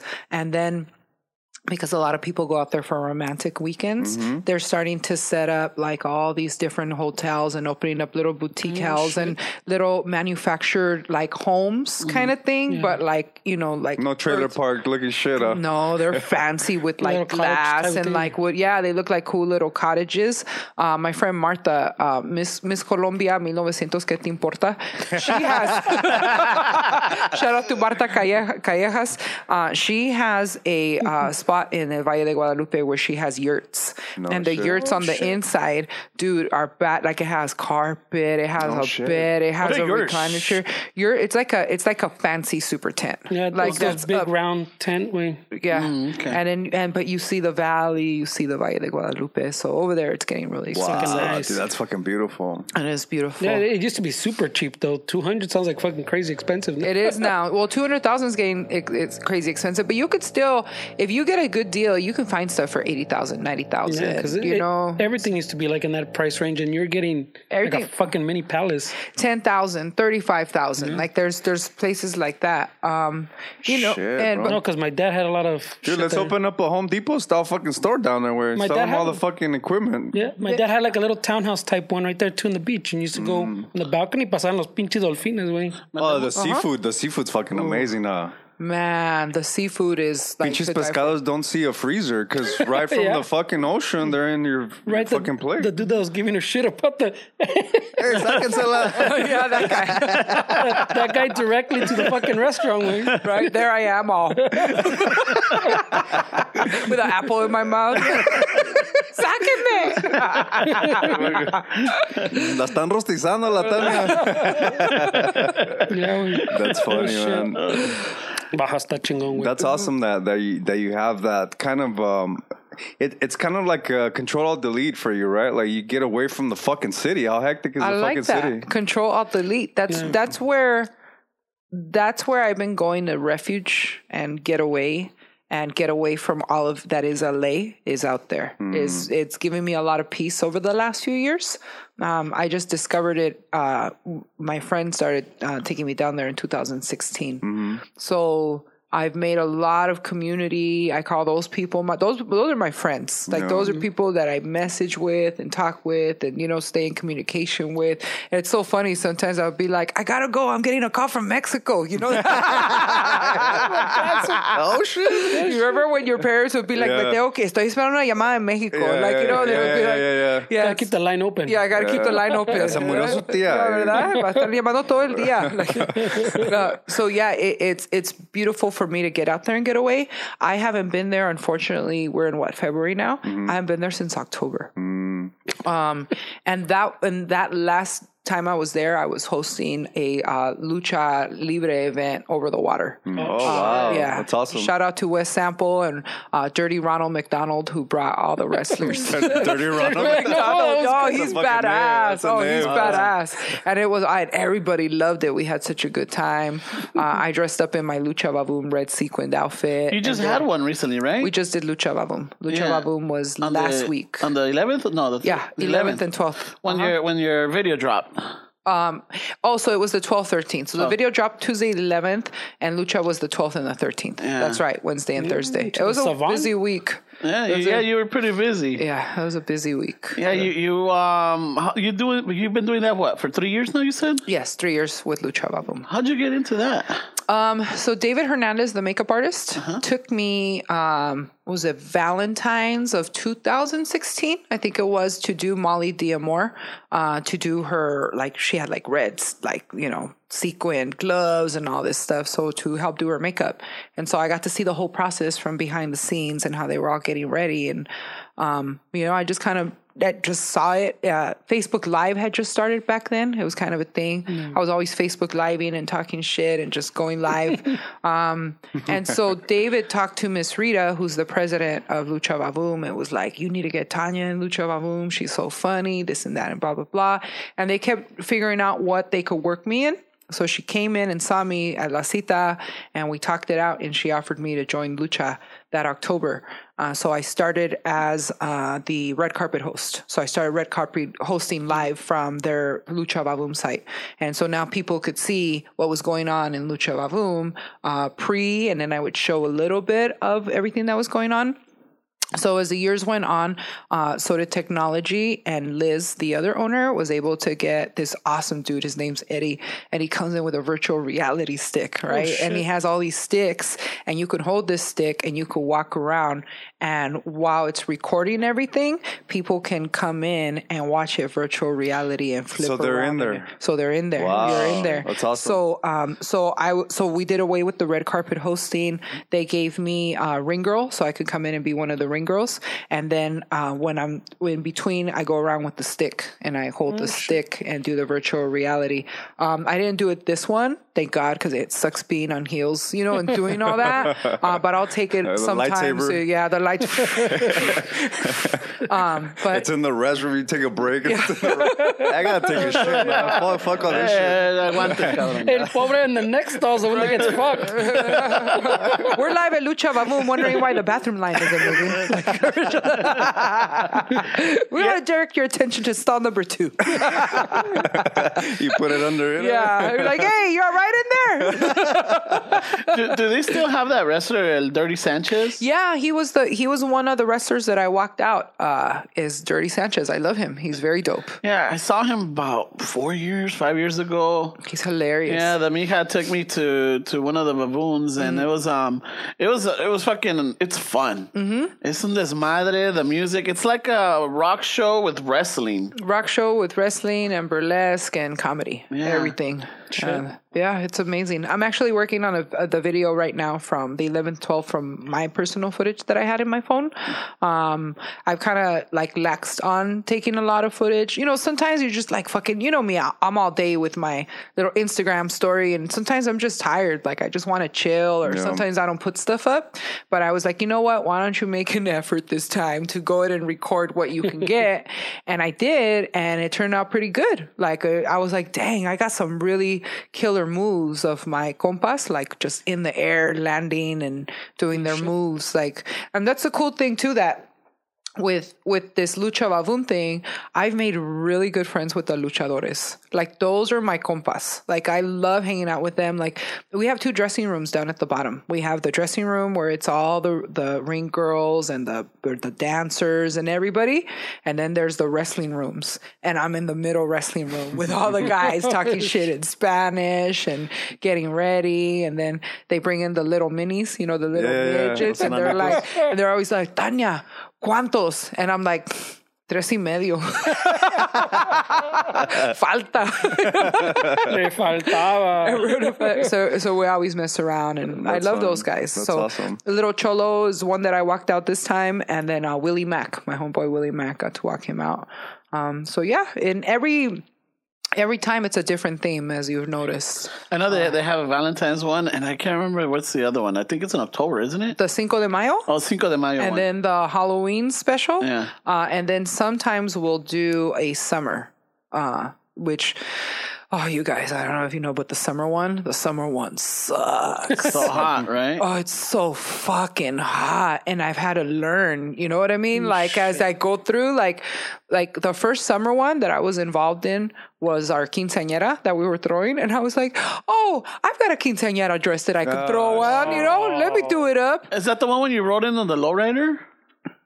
You mean we do the car parade every time? Oh, okay. But it was the blue dress that I have on my Instagram with the 2 roses or whatever. Yeah. I was sweating fucking balls in between my legs right there.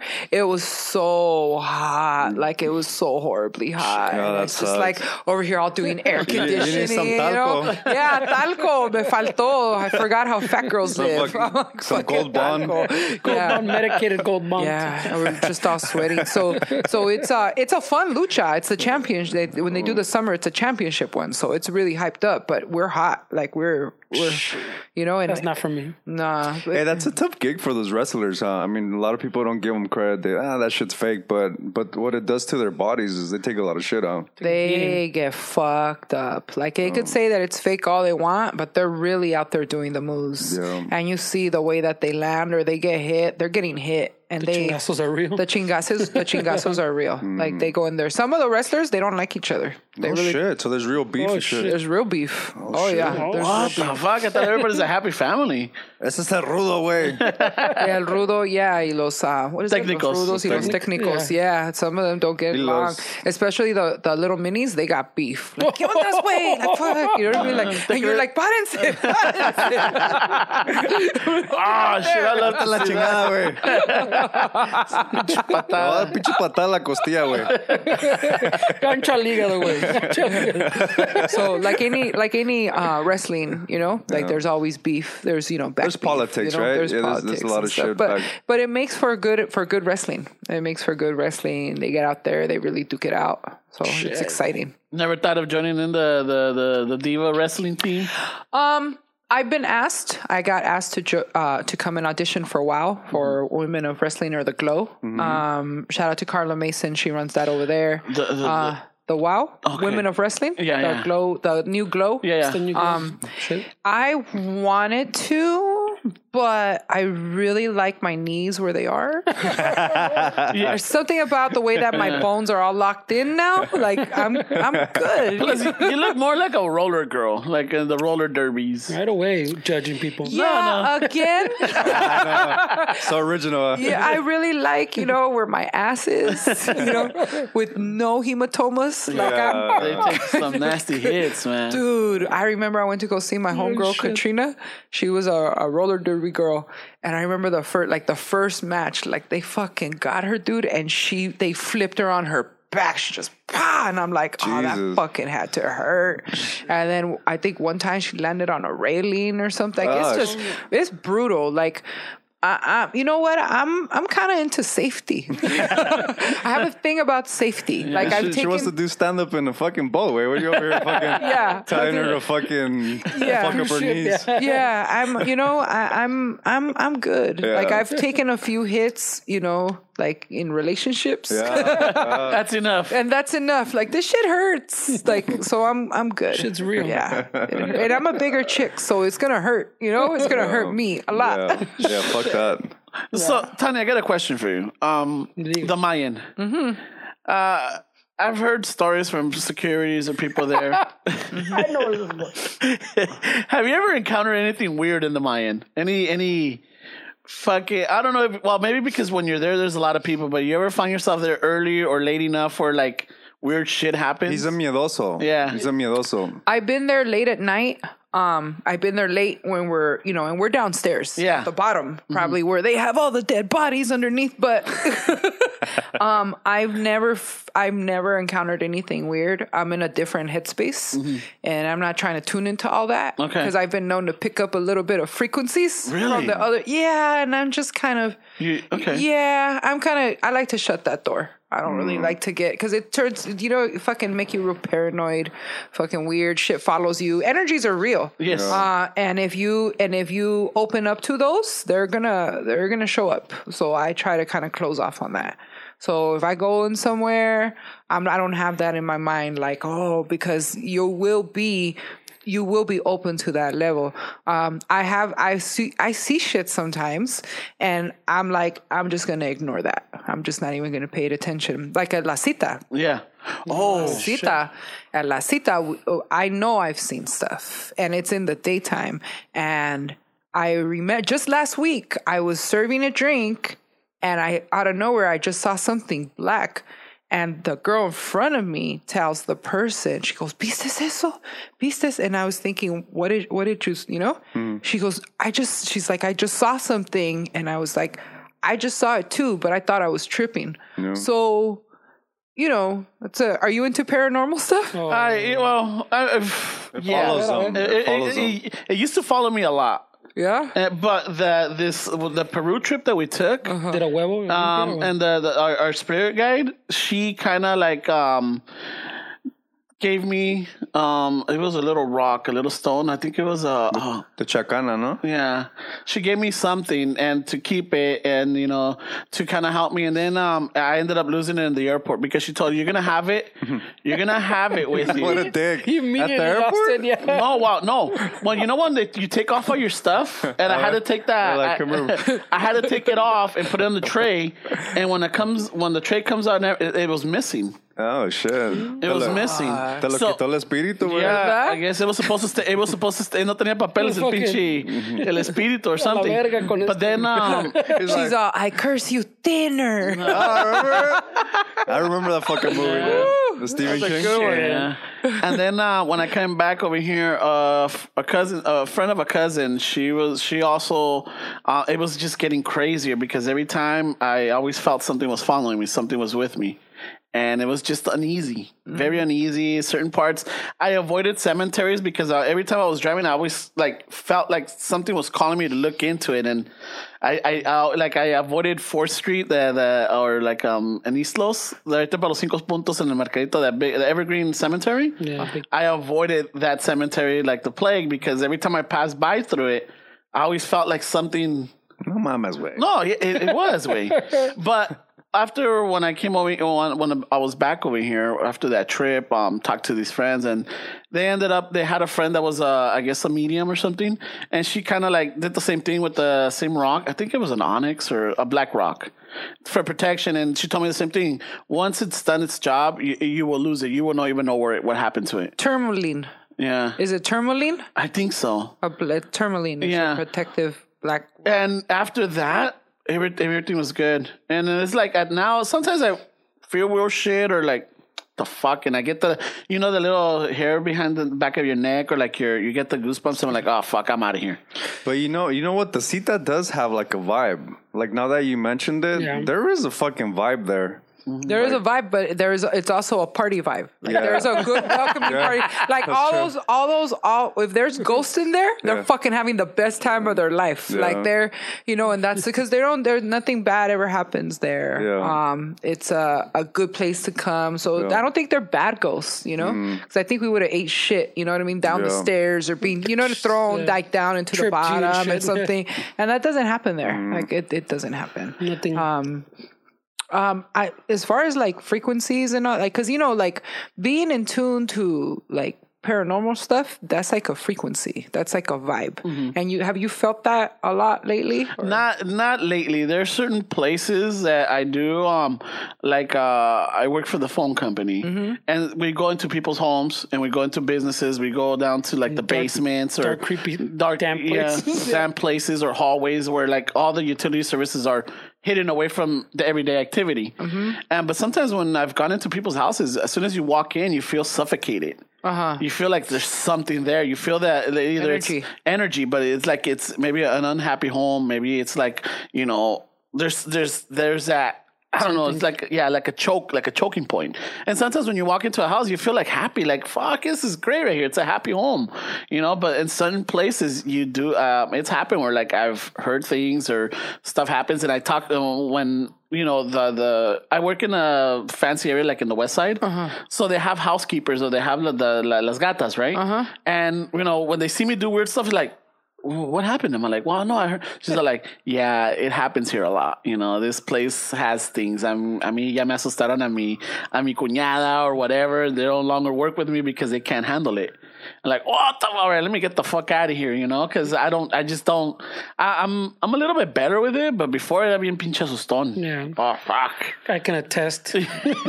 But you're right. It is it's like changing a channel. It's you tune into that frequency and that shit's real. I mean, energy's real. Energy's real. And I think for all of us growing up Latino, our parents never talked to us about energy or whatever. We had no idea what it was. And now that we're here in this day and time, especially with all the white people and the hipsters and the yoga and the crystals and all that, now we're starting to see, hey, there's a whole thing of energy, which we call vibe or we call mood. You can feel someone's vibe. You can feel someone's mood. This is all unspoken, the white elephant in the room, and it always has been that way. And now we're starting to discover that there's actual communication between our energy fields as we go through in life, and that's just how it is. A lot of people have no idea what the fuck I'm talking about, but if you ever felt like something, like perfect example. Have you ever been driving in a car? Then all of a sudden you feel like someone's staring at you and you turn over and someone's staring at you. Yeah. That person just directed their energy at you. And for whatever reason, it got you to turn around and go look. I've been studying energy for a while, and I think I kind of got it figured out. And I realized that there's a lot of people out there that stuff just happens to them. Bad stuff happens to them all the time. It's just like, I used to be this guy. Yeah, like you just have no idea what bad shit's happening to you all the time. That's an energy. That's a frequency that you're running on for whatever reason, your environment, the people that you're around, your home even. If your home is unhappy, cluttered, dirty, that's an energy right there. That's a frequency. If you have someone that's constantly giving you drama in your life, that's a frequency that you're picking up that you don't even need. And you have to figure out a way to get yourself away from all of these things by being proactive and knowing. For me, my thing that I do every year, like before the year ends and before Chinese New Year, is I clean my whole house, the walls, the borders of the floor. I make a special solution of usually like water, a little bit of bleach, and I get these lavender drops, right? Lavender, in a sense, is cleansing. It's energy. You know, it's been known to be used by witches, right? Quote unquote witches. And it keeps the mosquitoes away. It keeps the mosquitoes away, but the lavender is just so calming to your senses. It's like eucalyptus. So I have this done all over my house. I clean everything. I wash everything, and it creates a new energy. I re-clean my energy every year from my house. And I feel that has always made for a successful year for my very next year. The 1 year I didn't do it was 2014, because I was so sick. I was like, I can't do it. Yeah. And 2015 was the worst year I've had in my life. Wow. Worst. And I recovered from that. And in that, I ended up finding a place. I found sound baths. Have you guys ever heard of sound baths? Sound baths. So if you guys know my friend Paula Baby, or Paula Alvarez, that's who I'm always with. We're into like trying to better ourselves and grow, and we grow together. So we try to find stuff out, and we started going to these sound baths. This lady, Arlene, you guys can follow at We Are Sacred Light on Instagram. Arlene is actually the wife of Guillermo, who owns Eastside Love Bar, right there. Yeah. And, but we met Arlene separately. I didn't even know that they were married or whatever, but she does these sound baths. It's like these different bowls, like of crystal. I've seen that. Yeah. And she runs these very, like, it's like a very therapeutic. And when you think sound bath, you think, oh, I got to take off my clothes. No, you're actually in a room and you lay down like you would in yoga, very comfortable. And her mom also helps, right? Like she does Reiki, which Reiki is like, it cleans your energy. That's a whole other thing. But she does these sound baths. And when you first do them, if you've never done them, it feels so, I can't even describe, but you start crying, like from just the release of. The way I can describe it is like, you know, when you have a car and you go get it maintained, or you get car maintenance on it, that's the same thing with your body. Where do you go to get your body maintained? Where do you get your spirit, your inner thing that makes you work? Where do you get that maintained? I have no idea. You go get a sound bath, because a sound bath, what it does is it tunes your frequency inside of your body to align and run correctly.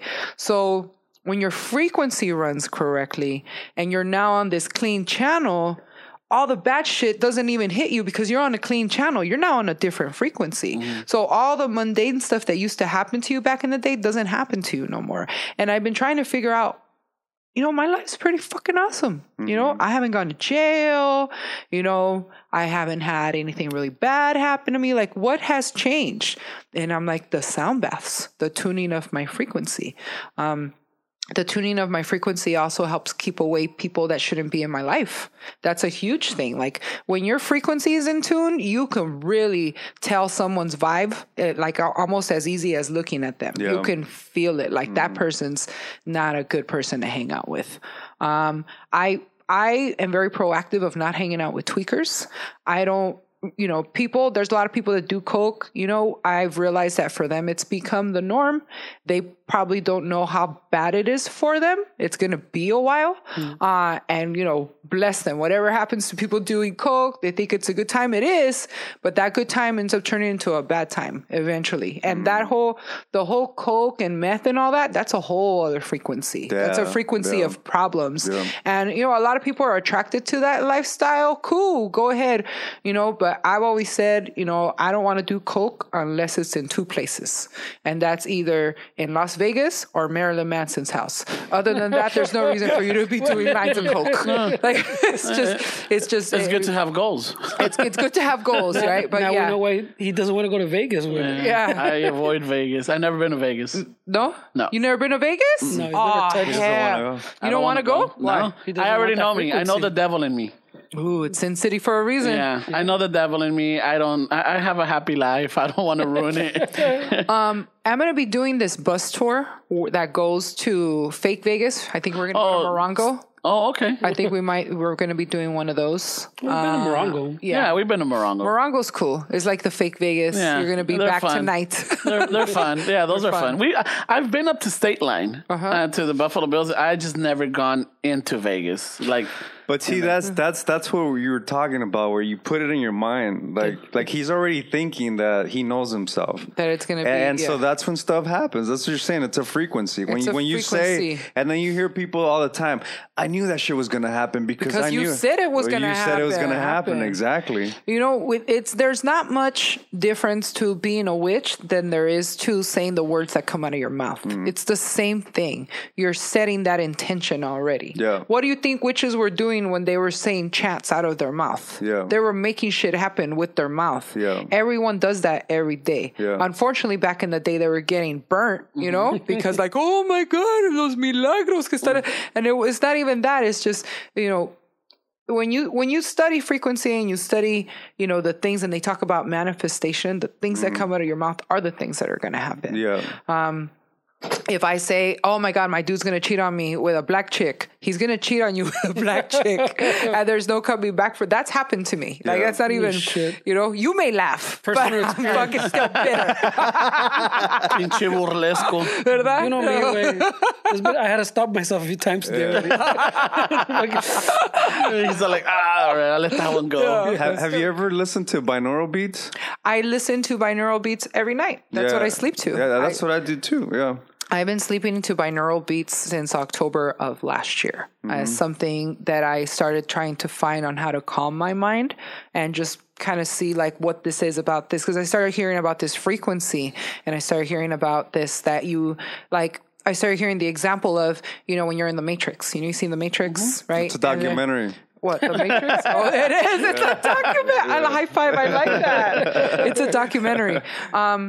When you plug in and you download into the Matrix and they show everything that you can do, the binaural beat is the same thing when you're asleep. Yeah. And you play this noise, low-level noise, while you're sleeping, and you don't know what's happening at nighttime, but it's doing something. And I know that it's doing something for me because I feel amazing when I wake up. I'll even do binaural beats for naps. They have those for naps. I mean, Tanya, there's a reason why infomercials are at night. It's when your brain is more susceptible to being brainwashed and influenced. So the moment where you feel sleepy, when you're about to doze off, that's when you're easily influenced by whatever frequency that you want to be. And that's why when you watch TV, they're trying to sell you this, because your brain is more likely to buy it because you're in that vulnerable state to believe everything that's thrown at you. Shout out to QVC and all the points you guys giving me. Shout out to HSN. I don't know if you remember, but back in the days, after 10 o'clock, you used to have all the infomercials. But I remember the 976 commercials. And a lot of them, and it was a night. And now that you say them, I'm like, because maybe, during the daytime there's a lot. But no, you're more susceptible at night. You're more susceptible at night. Nighttime is, and when you're asleep, you're susceptible to so much because your brain is just doing so much while you're asleep. And you have so many thoughts. I think they say it's 70,000 thoughts in a day is what you're processing that just pew, pew, pew. You're just thinking of different things. When you get to sleep, it's really hard to shut that down. And binaural beats, I mean, they do amazing things. Huh? Like you can pick a binaural beat for anything. Yeah. Like you can pick a binaural beat for anxiety. You can pick a meditation for healing, like to heal your cells and rejuvenate. They have one for rejuvenation. I love the rejuvenation one, but I try not to do the same binaural beat every night. I try to switch them up into different things. Is this an app or what is it? Or what do you get them from? They have it on YouTube. You can play it on YouTube. They have binaural beats. shit. Just type BINAURAL beats, and you'll see like it'll have like 520 hertz, or it'll have like different frequencies that you're tuning into. And it's trippy, but when you set this beat, try to do the whole thing, because some are 3 hours, some are 5, some are 6, some are 8. Because your body is going to that whole beat while you're asleep. And if you notice, you will wake up as soon as it's over. Like you'll just like open your eyes and you'll be like, it ended. Like you're just like, it's trippy, huh? Yeah, it's like you come out of a hypnosis. But you have to do it with headphones, because what it is each ear is throwing a frequency that your brain creates the vibration in their center. So you can't just watch it on this and it's not going to do anything. You have to have your brain put the two frequencies together, and that's where you kind of meditate. Well, there's a specific on each channel. There's a specific frequency coming from each side, so your brain puts it in the center, and that's what gives it the vibration. Is there one that teaches me fucking kung fu like in the Matrix? Wake up all fucking It chingón. would be the coordination binaural beat. But you know what, Tanya? I stopped doing the YouTube stuff because there was plenty of times where I was fucking deep in it, and then I get a fucking commercial, and I was like, "Oh shit!" You get those YouTube commercials. But I'm sure there's an app. I'm sure. I use iDozer. You can use iDozer. I like iDozer because it gives you like, I mean, I get the heroin ones and the shit like that, because it puts you in those same kind of frequencies that are supposed to like trigger the receptors in your brain that like heroin would, like, and stuff like that, in case you're going through like. They have the serotonin dopamine binaural beat. They have, I'm telling you, they have it for every. They even have a binaural beat, like, what was it? Make your ex think about you and have him call you in 15 minutes. So there probably is a kung fu one. There probably is a kung fu. There is a funny. kung fu beat. No mames. It's funny you say. I never knew. I know that they say put it in your headphones. I play it on my YouTube. Like I have a TV that's directed to my smart TV. Yeah. So I have the noise coming out of there, and my room's quiet. Like everything's really quiet. So I have it down to maybe volume 9 sometimes, like really low. And I just have that going in, or sometimes I'll just have the iPad like facing the wall and have the noise coming out. And it's in my room. When I used to have sleepovers and I was seeing someone that was like really anxious and all that, and was having a hard time sleeping. So I was like, let me set this and we'll go to sleep to it. And he fucking loves it. He's using it with his other chick. No shit. He's like, he's a binaural beats really, really calm you. I mean, you're probably getting the effects from it, but if you want like the true effects, you have to do it with headphones. I'm going to try that. I'm going to do that. Because that makes sense, yeah. Because it's too different. If you really listen to it and you take one out, there's a different frequency that's coming in with both. So left and right? What it is your brain puts both frequencies together, and that creates that. It's like the ohm. It's the sound of vibration. If I put in headphones tonight and I wake up with $1 million, I'll give you $100,000. Just give me a high five. Because they have binaural beats for what? Millionaire, right? Yeah, to make money and this and that. Ecstasy will give you an orgasm. Yeah. HGH. Wake up all mojadito. Wet dream, binaural beat. Back to the high school days. I'm just saying. Back to the junior high days. You know what I did too, Tanya? Is I bought a fucking big ass Himalayan salt lamp. Oh, I have. You know what? I have one of those. Yeah. What do they do? They clean the energy and the frequency that comes out of the TVs, all that negative shit that comes out of the electronics. There's frequencies that come out of that stuff. It's good to it cleans it gives you less dust. All around, better fucking sleeping. Like it just does a lot. I have one. Plug it in. I have one. Jimmy James gave it to me. Yeah, those are great. It was from our lockout. So it's like this big. It's huge. It's like no humongous. shit. Fuck. It's Mine's is probably like this big. But I did that in conjunction with I was telling these guys that I started sleeping with tape in my mouth. Tape? How? Like just taping my mouth with surgical tape, because I was a mouth breather. I would breathe with my mouth open. I'm listening. You're breeding? You're breathing. I'm over here on how I picture myself off. So yeah, these guys laugh. Yeah. But, No. but what it was is that I started realizing that I read this book called The Oxygen Advantage, and it talked about how when we have stress and we breathe with our mouths, like our mouths are open, we're bringing in more air into our lungs that's adding to the stress factor because we're creating that fight or flight. So if we're stressed, we breathe with our mouths, we're bringing in more oxygen to our lungs than's needed, and that's creating more stress in your life. So in that book, I learned how to just keep my mouth shut unless I'm talking or I'm eating. So I've been really working on that. So at night, I noticed that for my whole fucking life, I slept with my mouth open. So what I did is I bought surgical tape that I put over my mouth, and that's promoting more nose breathing.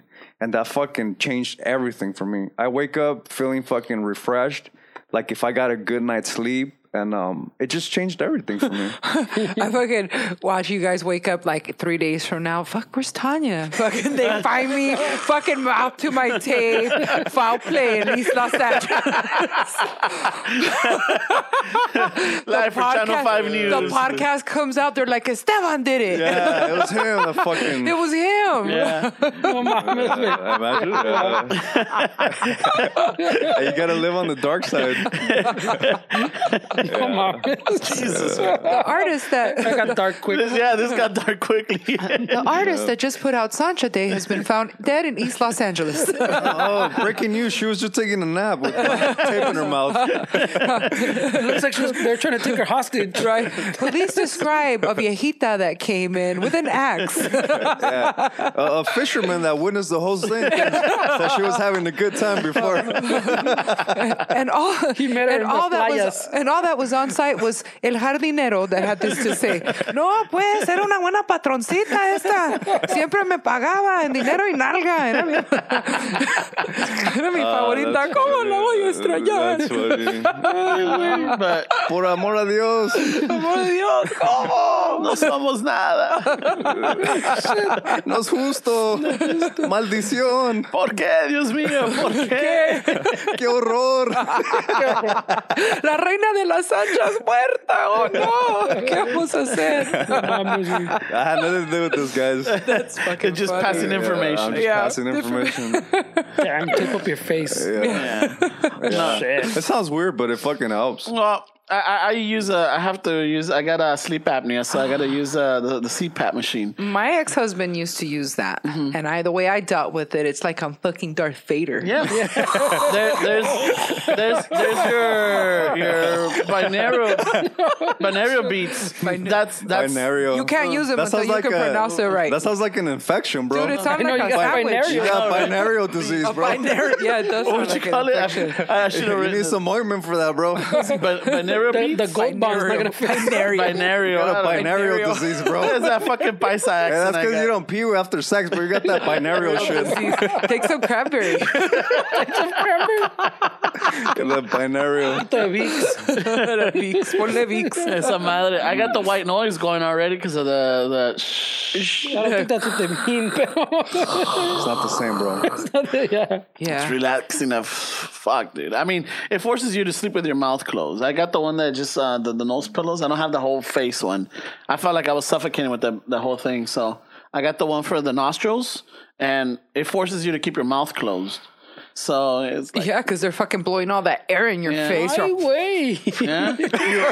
yeah, they you do open it. the mouth and you feel like you're like Yeah. you're free falling or something like.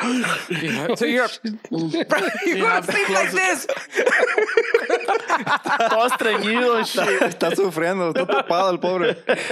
You wake up looking like a Shar-Pei. Well, he did say he has a disease, a binaural That must be disease. that Binaural. binaural. You gotta pee after sex, bro. I want you getting that binaural fucking beats. Pon tu guante, güey. That's what happens. You live life on the edge. Right away. Sounds like it, bro. Shit, you're living a crazy life, bro. Living his best life. So I'm assuming that's like you said. I was gonna ask you, because based on your story that you're telling us, it seems like everything's like coming You're always at the right moment. You're always reading the right people. And it makes sense. I was going to ask you, is there anything that you're doing to kind of facilitate that? And those bowls that you're talking about, I'm sure that's really helping you.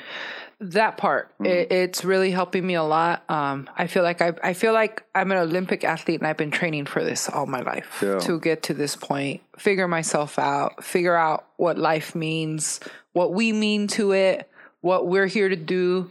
It's been just a trying to figure myself out kind of moment, and with all the skills that I know, and to get to this point, to be like, this is what I want to do.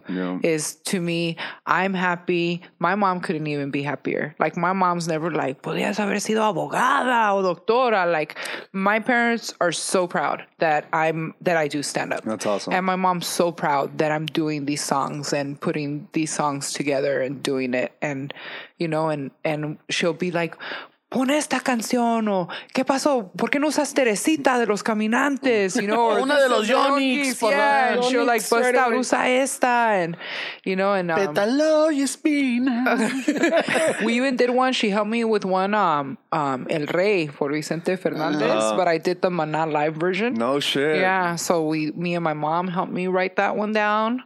That was a few years ago, and That's I think awesome. that's one I'm probably gonna record this year and put it out because it's really funny. Yeah, and it's just, I feel like I've been preparing to get to this point. And a lot that happens when you're at that bridge that you're going to be successful, like you're at that point, you lose a lot of people. Yeah. You lose a lot of people. Your frequency be bouncing people off left and right. Because when you ask around, ain't no one can say bad shit about me. Yeah. I try to help everybody out. I'm not fucking greedy. If I come into your life, it's for a reason, and I'm meant to be there for something, to help you out, to give what I've learned for whatever it is that you want to do. And maybe I'm the one that can be there to be like, whatever it is that you believe in doing, do it because you can do it because That's awesome. I'm doing it. Like, that's my vibe. When you have someone fucking getting pissed off at me or talking shit about me, and there's a few that I can count on my hand right now, and you know who you fucking are, you fucking retard. Like, Oh, shit. damn. Hey, I mean, I you. shouldn't use that word. But you know what? Artard. My bad. Artard. Artard's a little bit more neutral. Yeah, Artard. My apologies. Artard. Yeah. That's a good one. I didn't know that one. Artard. Yeah, I'll use Artard. Like if we bump heads, it's because something's happening within you that you're not fucking doing. Yep. And you're fucking pissed off that I'm doing it. And that's what it comes down to. So whatever it is that you want to fucking talk shit, if you ever hear someone talk shit about me, you fucking need to stop and you need to ask what happened. Yeah. It will always be a what happened because you can hear them talking shit about me, but come ask me what happened. And, you know, because I will call you fucking out like a motherfucker. I will be that white lady. I will do that Facebook post about you. And I haven't had to do it in a long time. And the last one that I did stayed for ever, like a bad credit report on this person because I called them out on fucking everything and everyone popped up. Oh my God, he does that to me. He's been doing that. And there was like people coming out of the woodworks and it was like, I just fucking disblanketed this person. Nice. And I left it like that. And I don't like getting into confrontation because that's a whole bad vibe. That's a frequency vibe. That fucking really puts you down to another level. Now you have like static and this bad feeling. I like to dismiss it and I like to keep going with what I'm doing because at the end of the day, whatever they're fucking pissed off about has nothing to do with what I'm doing. Yeah. And I know that for a fact. So that's how sometimes I just like to be at home by myself, you know, doing my thing, being out there, people, this and that, what they're going through. It just rubs off a bad vibe. That's good. That's awesome. I feel like I gotta go to your Facebook and I gotta see who this was. see some cheese man. Yeah, go for it. You gotta go back a few Did you put them on blast like their a name? mother? Hell yeah! Oh yeah! Screenshots and everything of the fucking messenger going on the side at fucking all of 2 a.m. Fuck yeah, 1, 2 a.m. fucking hitting me up. And this is sober, right? Supposedly he's fucking sober. Oh. And he's fucking acting like that. Like, yeah. Like, and you know, and yeah, the other person I had beef with as of a few months ago is also sober, you know, but it's like, okay, you know what? Why don't you have your fucking wife call me? You know, we need to have a talk about what you really do when you're out working or what you're trying to do. And of course, this person blocked me. They went and told their wife, quien sabe qué, fucking, you know. But I know you opened up a fake account. I know you're watching me. I know who you are. Like, and it's all good. And people ask me, what happened to you guys? And I'll tell them straight out, like, you know, this. And they're like, oh. So, but I don't like to be in that space again. But, you know, shit happens. You just don't let it, you don't give them a pass. That's it. You don't fall for bullshit.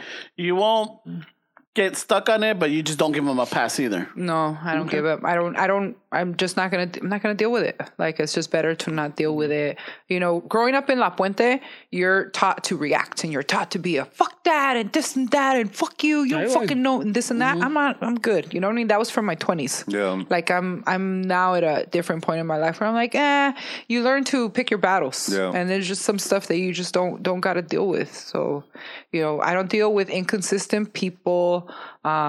I don't deal with people that are always having problems within their life. Like, that's like, or like someone that always comes in a very altered state, like a fucking sketchy state. Like I'm just like, whoa, this is not good with my chai tea latte this morning. I'm gonna have to step away from you. I'm gonna have to plug in that lamp more. And by no means am I saying, oh, I'm better than you. No, I'm just saying I need to protect my sanity and my peace and quiet, and I need to step over here. Yeah. And a lot of my friends that are around me, they know my vibe. They try to operate in the same way. They see that my way is working because it shows. So they want to take on that vibe and bring more love and bring more participation. They want to bring more teamwork to the table. Everybody wants to come together, and we've been working on a community of like-minded people that are coming as Latinos to work together. And the people that can't work together, we already know why. They have their problems, and they're not going to be with us, and that's cool. And you know, and it's a thing where we're going to grow together. We're in the position where we're the Latino entertainment that can keep going to leave a legacy behind for this generation of us. Everybody that you see us working together, you see that and it's not a coincidence that you see this person with this comedian and this person. We're all openly talking about it of, hey, let's all try to get together. Let's all try to unite. And the people that don't want to unite, that's cool. You know, I hope that fucking Instagram doesn't fucking crash, you know, and then one day you're fucking a nobody again, you know, but we are definitely doing stuff to leave a legacy behind. And it's just a small community that to bring your bridges in a small community like that. I mean, you're definitely, you either have ego that's big that you say you don't need your peers, but I mean, fuck, dude, that's fucking suicide. No, you need a village. Yeah. You can't do this alone. That's how we're wired. You need to build a team. That's we're wired to all work together. Yeah. But there's been such a focus on individuality, which is great. But when you're trying to complete big projects, you need a team of like-minded people that want to be happy, be creative, be in a good working space, and be positive. I think for the years and the times that have gone by, you've seen things that don't work out, and it's usually like a wrench in the socket somewhere. So, and we try to avoid that by filtering that out, by working with dependable, consistent people that are going to be there. They're going to show up when they say they're going to show up. Not me, of course, today. No, we talked about this. We had talked Saturday morning. Yeah, we talked about it. That was like, when you were telling me, it's kind of like, I'm afraid. I'm like, unfortunately, we do the 9 to 5. So, and I get that. And then this morning when I woke up, it was so funny. I woke up, right? Like 7:30. I'm like, snooze. I'm like, fuck. It feels like when I used to have to work 9 to 5 and I used to have to come in that one fucking Saturday. Like, I gotta get up. I'm like, fucking shower. And then I'm driving, right? And then I hit traffic. I'm like, fuck. It's just like fucking 9 to 5 all over again. And fuck these guys. I'm gonna cancel. No, I was smiling in my head and laughing at the comparison of like, haha, it's Saturday, you're going out to do an interview, and as opposed to having to go clock in somewhere. And it was the laughter of it. Especially when I was driving up and I made a right. I'm like, fuck, it's like a carpet building all over again. It's a corporate setting. Look at all the suites. I was when you remember when I drove, but I had the big smile on my face. Yeah, you were laughing on my. You know, I was like, sorry, I'm late, boss. There was traffic. Trying to get started raining. There was a dead body. I'm late. You come up with all the excuses. My dog ate my key card. Poor dogs. They always Poor get dogs, right? all they want is treats. Pinches perros. They're the Pinches scapegoats. perros. Chuchos. No, but we're all very consistent in showing up, being there for each other. A huge one of mine that I love, and I'm hers too, is Karina Luna. Karina Luna is pioneering for all of us in the entertainment industry. She's a super smart woman. She just graduated from film school with a major in business entertainment and film, and she's doing stuff to bring the community together. She just did an event here in San Gabriel Valley, West Covina, where she brought all the different companies that are from the area, and we did a network mixer. She did it, and she put it together. I just saw that. You just put that up. What was the acronym on that? Right away. It was pretty catchy too. SGV event was like Craft Hill Network Mixer, something like that. She hired comedians, so she's putting money in the pockets of comedians, right? She's also bringing in people to get to know each other, network together. It was an amazing event. It was very successful. There was I think 70 people in that spot on a Thursday. That's wow, that's big. Yeah. That's big. So it was a great. So she's doing so many amazing things, and I love working with her. Whenever she calls me for anything, I'm there. Whatever you need me for, stand in her place, whatever it is. That day, she got called to set. She got wrote into the BET, the family business, with Yadi Rivera and Emilio Rivera. So they made her film. They called her to film that day, and she's like, "Oh my God!" Because I was already going to go to the show, and I'm like, "If you need anything, let me know." So I ended up standing in her place, taking care of the contracts, checking people in, or overseeing the check-in, paying the comics at the end, and it was no big deal. But she was so thankful that she didn't have to stress. She got there in time for the event. So we're doing things like this, like the music video, for instance. The music video is a perfect example. It was definitely something to get all of these comedians in one thing. And that's what my editor said. He goes, the fact that you got all of these people in there is a lot. This is good. Mm-hmm. And the torta shot? Yeah. That was Jesus.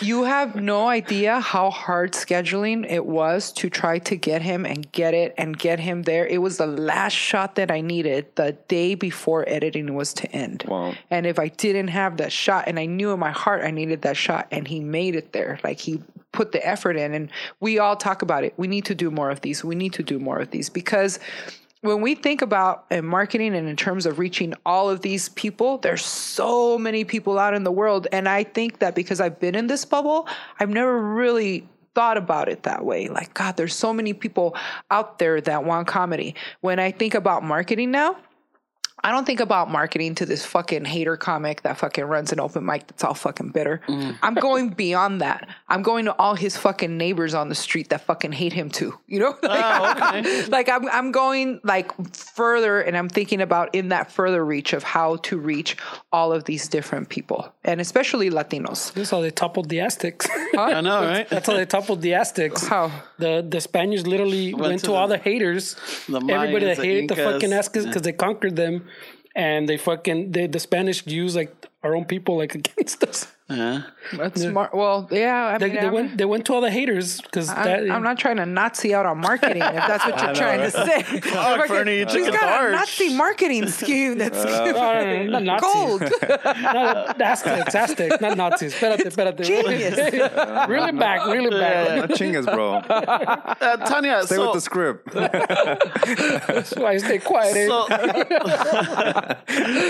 Tanya, what's in the future for Smurf? Animal Kingdom. Yes. Oh God. Well, did you guys see the end of season 4? You haven't. It's on TNT, right? I don't have that subscription to that channel. But I have seen clips. I'll look for it. But have you seen Amazon? Do you have Amazon Prime? Yes, I do. It's on that. So Animal Kingdom usually releases on Amazon Prime for free, usually the April before the season starts in May, because usually they release a new season in May. And I found that they always release it in April. And they make it free, so they get it pumped up for you to watch the season for free, and then you'll want to see the next season. Okay. So we finished season 4 last year, and then now they're on to season 5. So you have to watch season 4 because I don't know because there's people that wait for Amazon Prime for it to hit in April because they're like, fuck it, I ain't paying $2.99 an episode, like, and they'll wait like myself. I'm like, I'm not paying. And you're on it. I'm on it. I'm like, hey, but everybody else on the crew, I've heard them too over the years. They're like, hey, they're like, Animal Kingdom comes out on Amazon Prime next week, and they're I've been waiting. Shit. I hear them. I'm like, oh yeah, that's a thing. For our listeners, would you describe Smurf? What's Smurf? Yeah, in real life or just a character? Like, okay, Smurf. Smurf is this lady that has done a life of crime that you can't even imagine, because you get to the point and you see her as a grandma, and she has all these beautiful sons that she takes care of, and they go and they commit crimes. And she's waiting for them at home with a fresh baked pie and like plates, knowing that if they make it home, they've made it home safe, they've made it home with the money, and now they all get to share pie, which if you think about sharing pie, it's like sharing the pot of all the money that they're bringing in. So she's trading in pie for pie. And she is ruthless. You would think as you watch the show that she would be more motherly, but there's that streak that you don't know what's there. And as you see the show develop, all the years that go and how her character truly is, you're like, this fucking lady's a fucking monster. But when you get to season 3 and they show you what she was like, or I think it's season 4 where they show you, where they show you what she was like as a teenager and what she had to go through to get to this point, you fucking are like, fuck yeah, Smurf, fuck him up. Like, then you stand behind her, and it's an amazing show. It was actually done off of a show in Australia, and it was a movie, and they adapted this and made it a series in the United States. And it's a trippy white people Sons of Anarchy is like what I can call it. Yeah. And I always wanted to be in Sons of Anarchy. I always wanted to work on, so that was I always wanted to be like on something like that, like around Mayans. But I ended up getting Animal Kingdom, and it doesn't suck. It's all right. I wanted to be with the raza, but the white people called me. So I went with it. You gotta pay the bills. Gotta pay the bills. I always wanted to be like the right hand of Alvarez or Emilio Rivera. Yeah. I always wanted to be the right hand, like, just fucking, I don't even have to have a line. I just wanted to be a Mayan. Yeah. Le trae el cafecito. Yeah. Like, I know, bro. You gotta start small. Yeah, I just wanted to. You could be Taco Man number 2, and then you work your way up. Then you get your patch of it. The story like this happened for a friend of mine that I've known since 2007. And he's now a Mayan. He's one of the Mayans. No shit. And he started off as a gangster that went to jail and ended up going to Homeboy Industries. No shit. And he started working at the panaderia. Wait a minute, is that Coco? Mr. What's his name? The character Coco? No, I don't know what his character name is on there. Why is he a baker on the show? They show him some. Yeah. All right. Continue. Maybe I jumped ahead. Thanks. Sorry. But his name is Anthony Keys. You guys know him. He's like Key Meals 13 or something on Instagram. I think we've seen him. Anthony Keys. He's like fully tatted everywhere. Yeah. But he started out in Homeboy Industries, and I hadn't seen him in a few years. He makes the best fucking choco flan. Oh my god, this dude can fucking cook. Oh my fucking god, he can cook. Dude, he has a recipe for choco flan where it's flan and chocolate cake at the same time. And if you want the recipe, I think starting price is $10,000. No shit. Dude, wait till you fucking order a choco flan from him, and you have to pay. Hey, these titties don't get free fucking choco flans. I still have to pay. And now that motherfucker hustles. He's a hustler. You know what he does every year? Every year he fucking goes somewhere up north and he gets fucking Christmas trees and he's delivering Christmas trees all through the fucking season and fucking makes that fucking money. That's he awesome. fucking sells flowers during Valentine's. He has like 5 daughters that he's raising. No shit. He's fucking bad. That's a badass cholo right there. That's a hustle right there, bro. He's a hustler. And he's like, and he looks so good in his Mayan thing. Like when we first started talking again, he sent me a picture of him, right? And I saw like it looked like gabinetes in the back. And I was all, ooh, look at you all dressed up for the gym, right? And no, get closer. He's got I'm like, what are you doing with that? He's like, I'm one of the Mayans. And I'm like, oh, I wouldn't know. I'm waiting for it to come out on Amazon Prime. For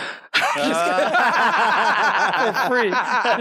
For free. Yeah, I'm kind of waiting for it to come out. But yeah, he's one of the Mayans. And he never started off as an actor, but now he's doing it and he's in there. And he's beautiful and he looks good. Like, what was the name of the guest we have from the streets to the set? Yeah, that was going to say. Berenice? Berenice, yeah. We had a guest one time that we met at the Montebello Art Walk. I think so.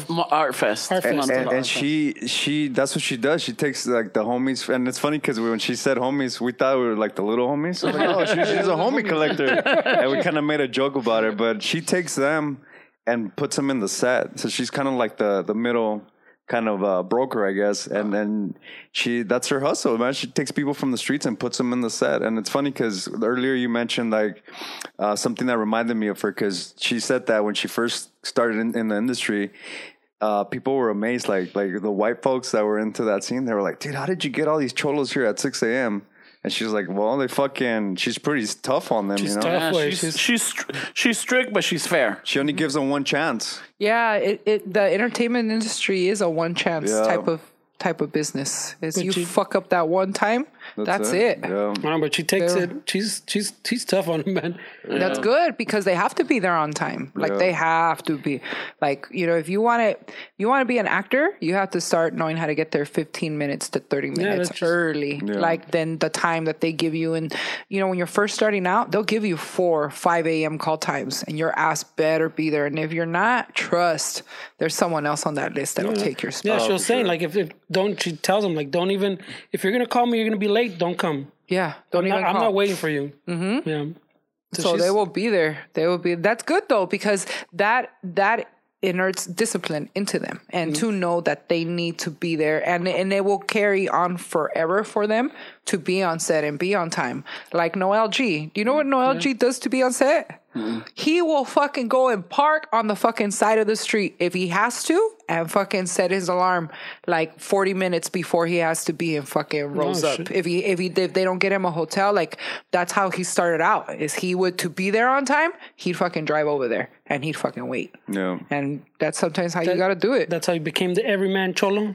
That's how I learned too. Like if I have to fucking be somewhere, I've got my pillow and I've got my blanket, and if I have to, I'll fucking go to sleep in my car. I don't give a fuck. It's the perfect Airbnb, you know? Yeah. I got my weed right there. I can turn on the heater. It's electric. I'm not gonna die. You know, like it's good. And I'll do that. Yeah. I mean, I was listening to we talked about it, I think the last episode. Last week, no? Where I was listening to Gabriel Iglesias on the Coco Diaz podcast.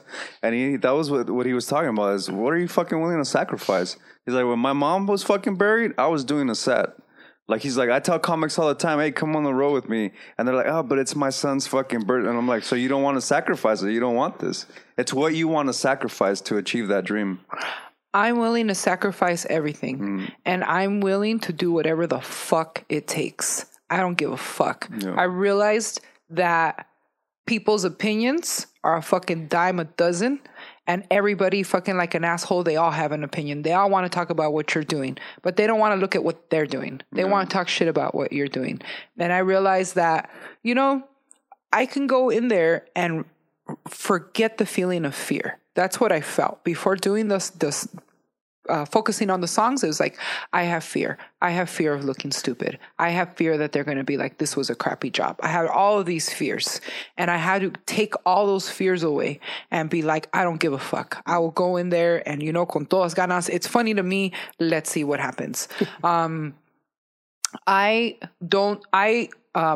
say I don't give a fuck, what I mean by that is I know what I'm doing and what my boundary lines are. Like I know how to not disrespect people. I know how to walk with respect. I know how to stay in my lane.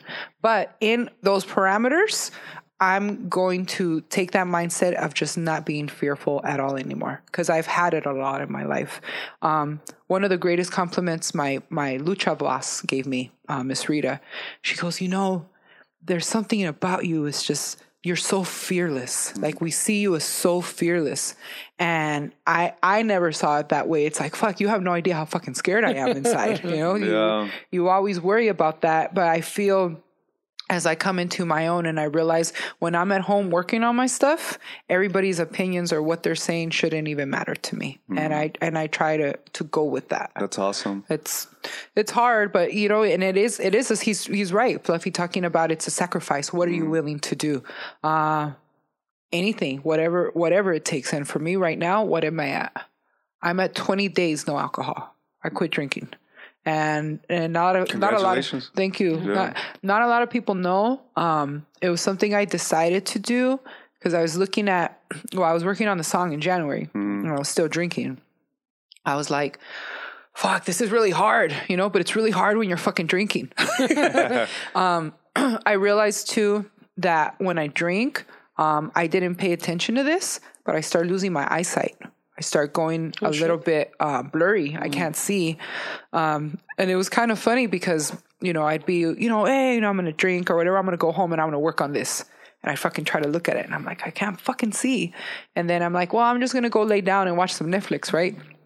And then I'd fucking lay down and watch Netflix and I'd fucking try to look and I can't see. Oh, shit. And then fucking before you know it, it's like a fucking audiobook. I'm just staring up at the fucking sky and I'm just like, I can't. And then I'd wake up and I could kind of see better again. And I was just like, you know what? Enough's enough. Like, maybe I should just stop drinking and just spend that time that I would spend drinking and spend it doing songs, because I need my brain to come up with these words and come up with what I'm going to do.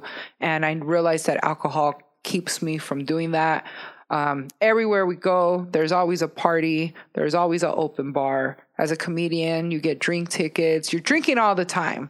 At La Cita, I'm coming in to pick up my check. I'm picking up a Corona too. It's just, and of course we got to have a shot. Okay, we'll have two. Before you know it, I'm just kind of like, I'm buzzing. It feels good, but it all adds up and it adds up. And then when you got to wake up early the next morning, or you got to wake up thinking right and your fucking head's hurting, I just decided maybe I should just stop and see where this can take me not drinking. I'll smoke the fuck out my weed though. Yeah. But for like not drinking, for me, that's a sacrifice. Yeah. Not just stopping and trying to get through this whole detox of it all. Yeah. That part is sucky. Plus it's a very competitive field, and something that we have to consider is if I'm getting trash, that's keeping me from writing. There's a motherfucker that wants my spot. That's not drinking. That's fucking eating healthy. That's working out, that's fucking really focusing on being optimal as far as writing shit. And I'm over here doing this. How far more ahead is that person going to get from me? And if you really want this, you have to be able to compete with these fucking people that are doing things that are furthering themselves from you, That's where I'm at. And I'm looking at it in that way too. Like if I want to really get in this and I want to get in this competition, like I need to get serious. And to me, getting serious is cutting the drinking, the partying, the being out late. I'm still in that going into a new habit. It takes 3 weeks to build a new habit.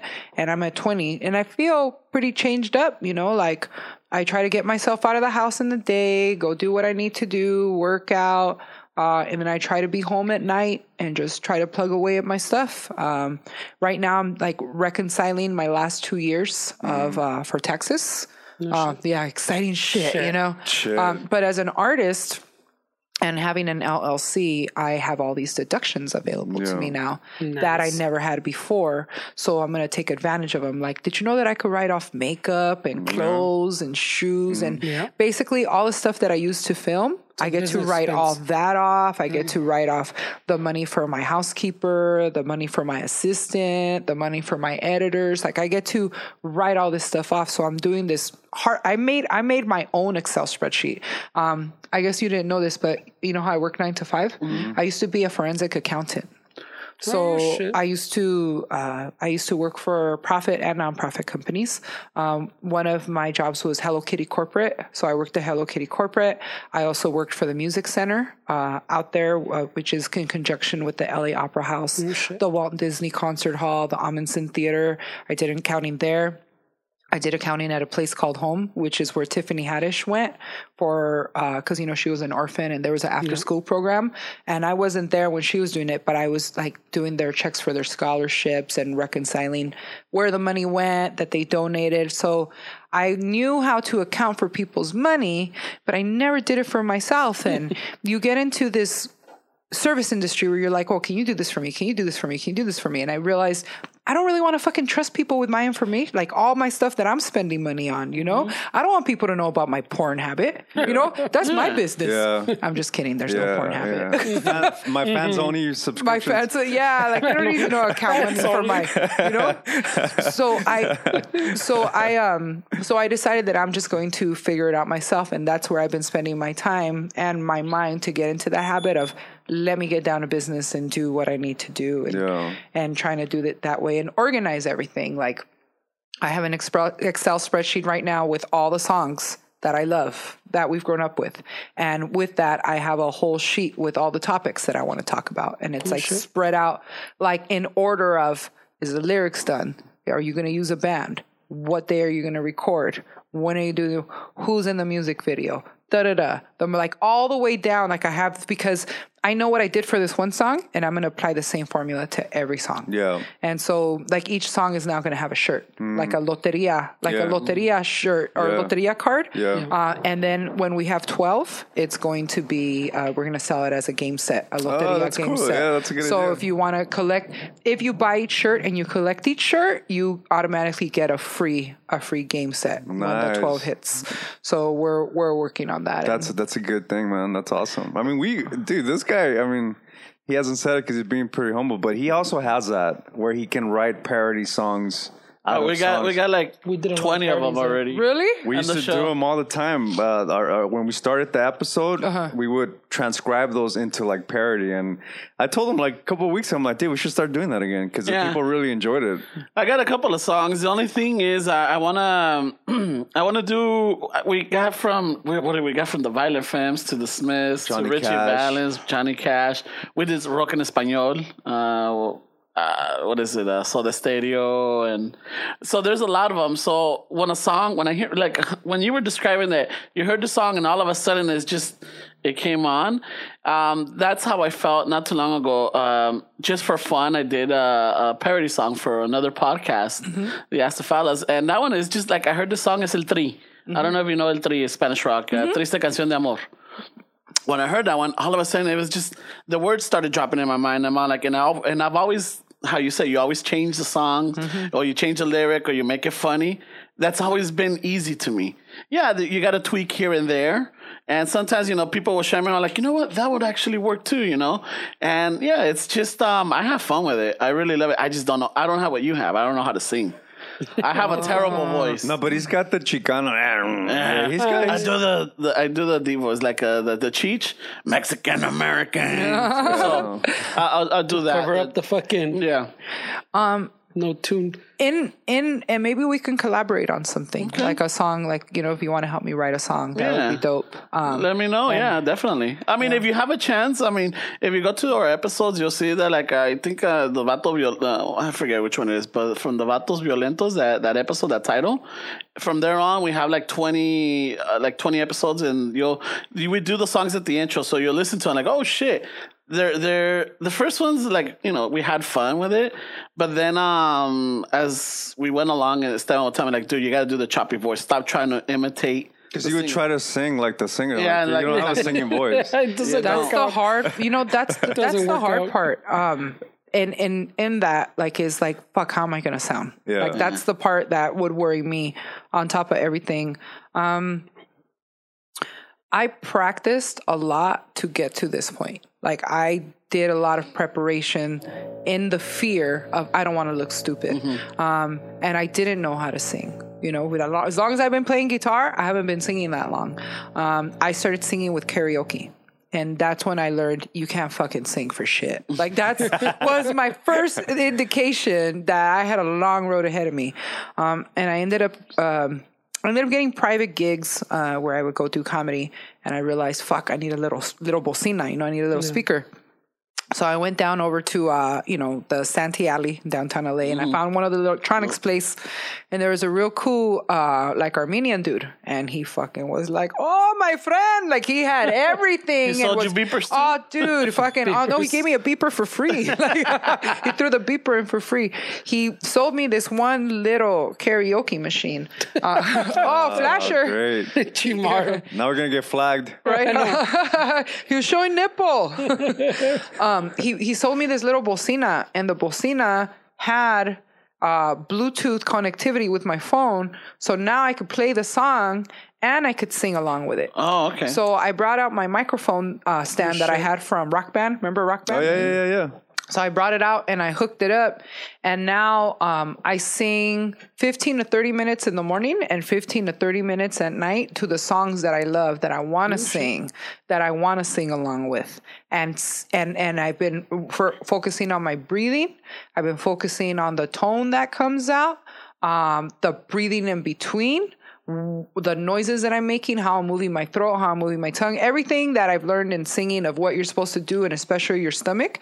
And somehow I was like, when I got to that point where I'm like, okay, you can fucking sing, like that did it for me. I think that moment when I knew I could sing was like 4 days later, I fucking wrote the song. And it was because I've been singing karaoke and I've been singing at home, but I've never really sang really in front of a whole fucking group of people.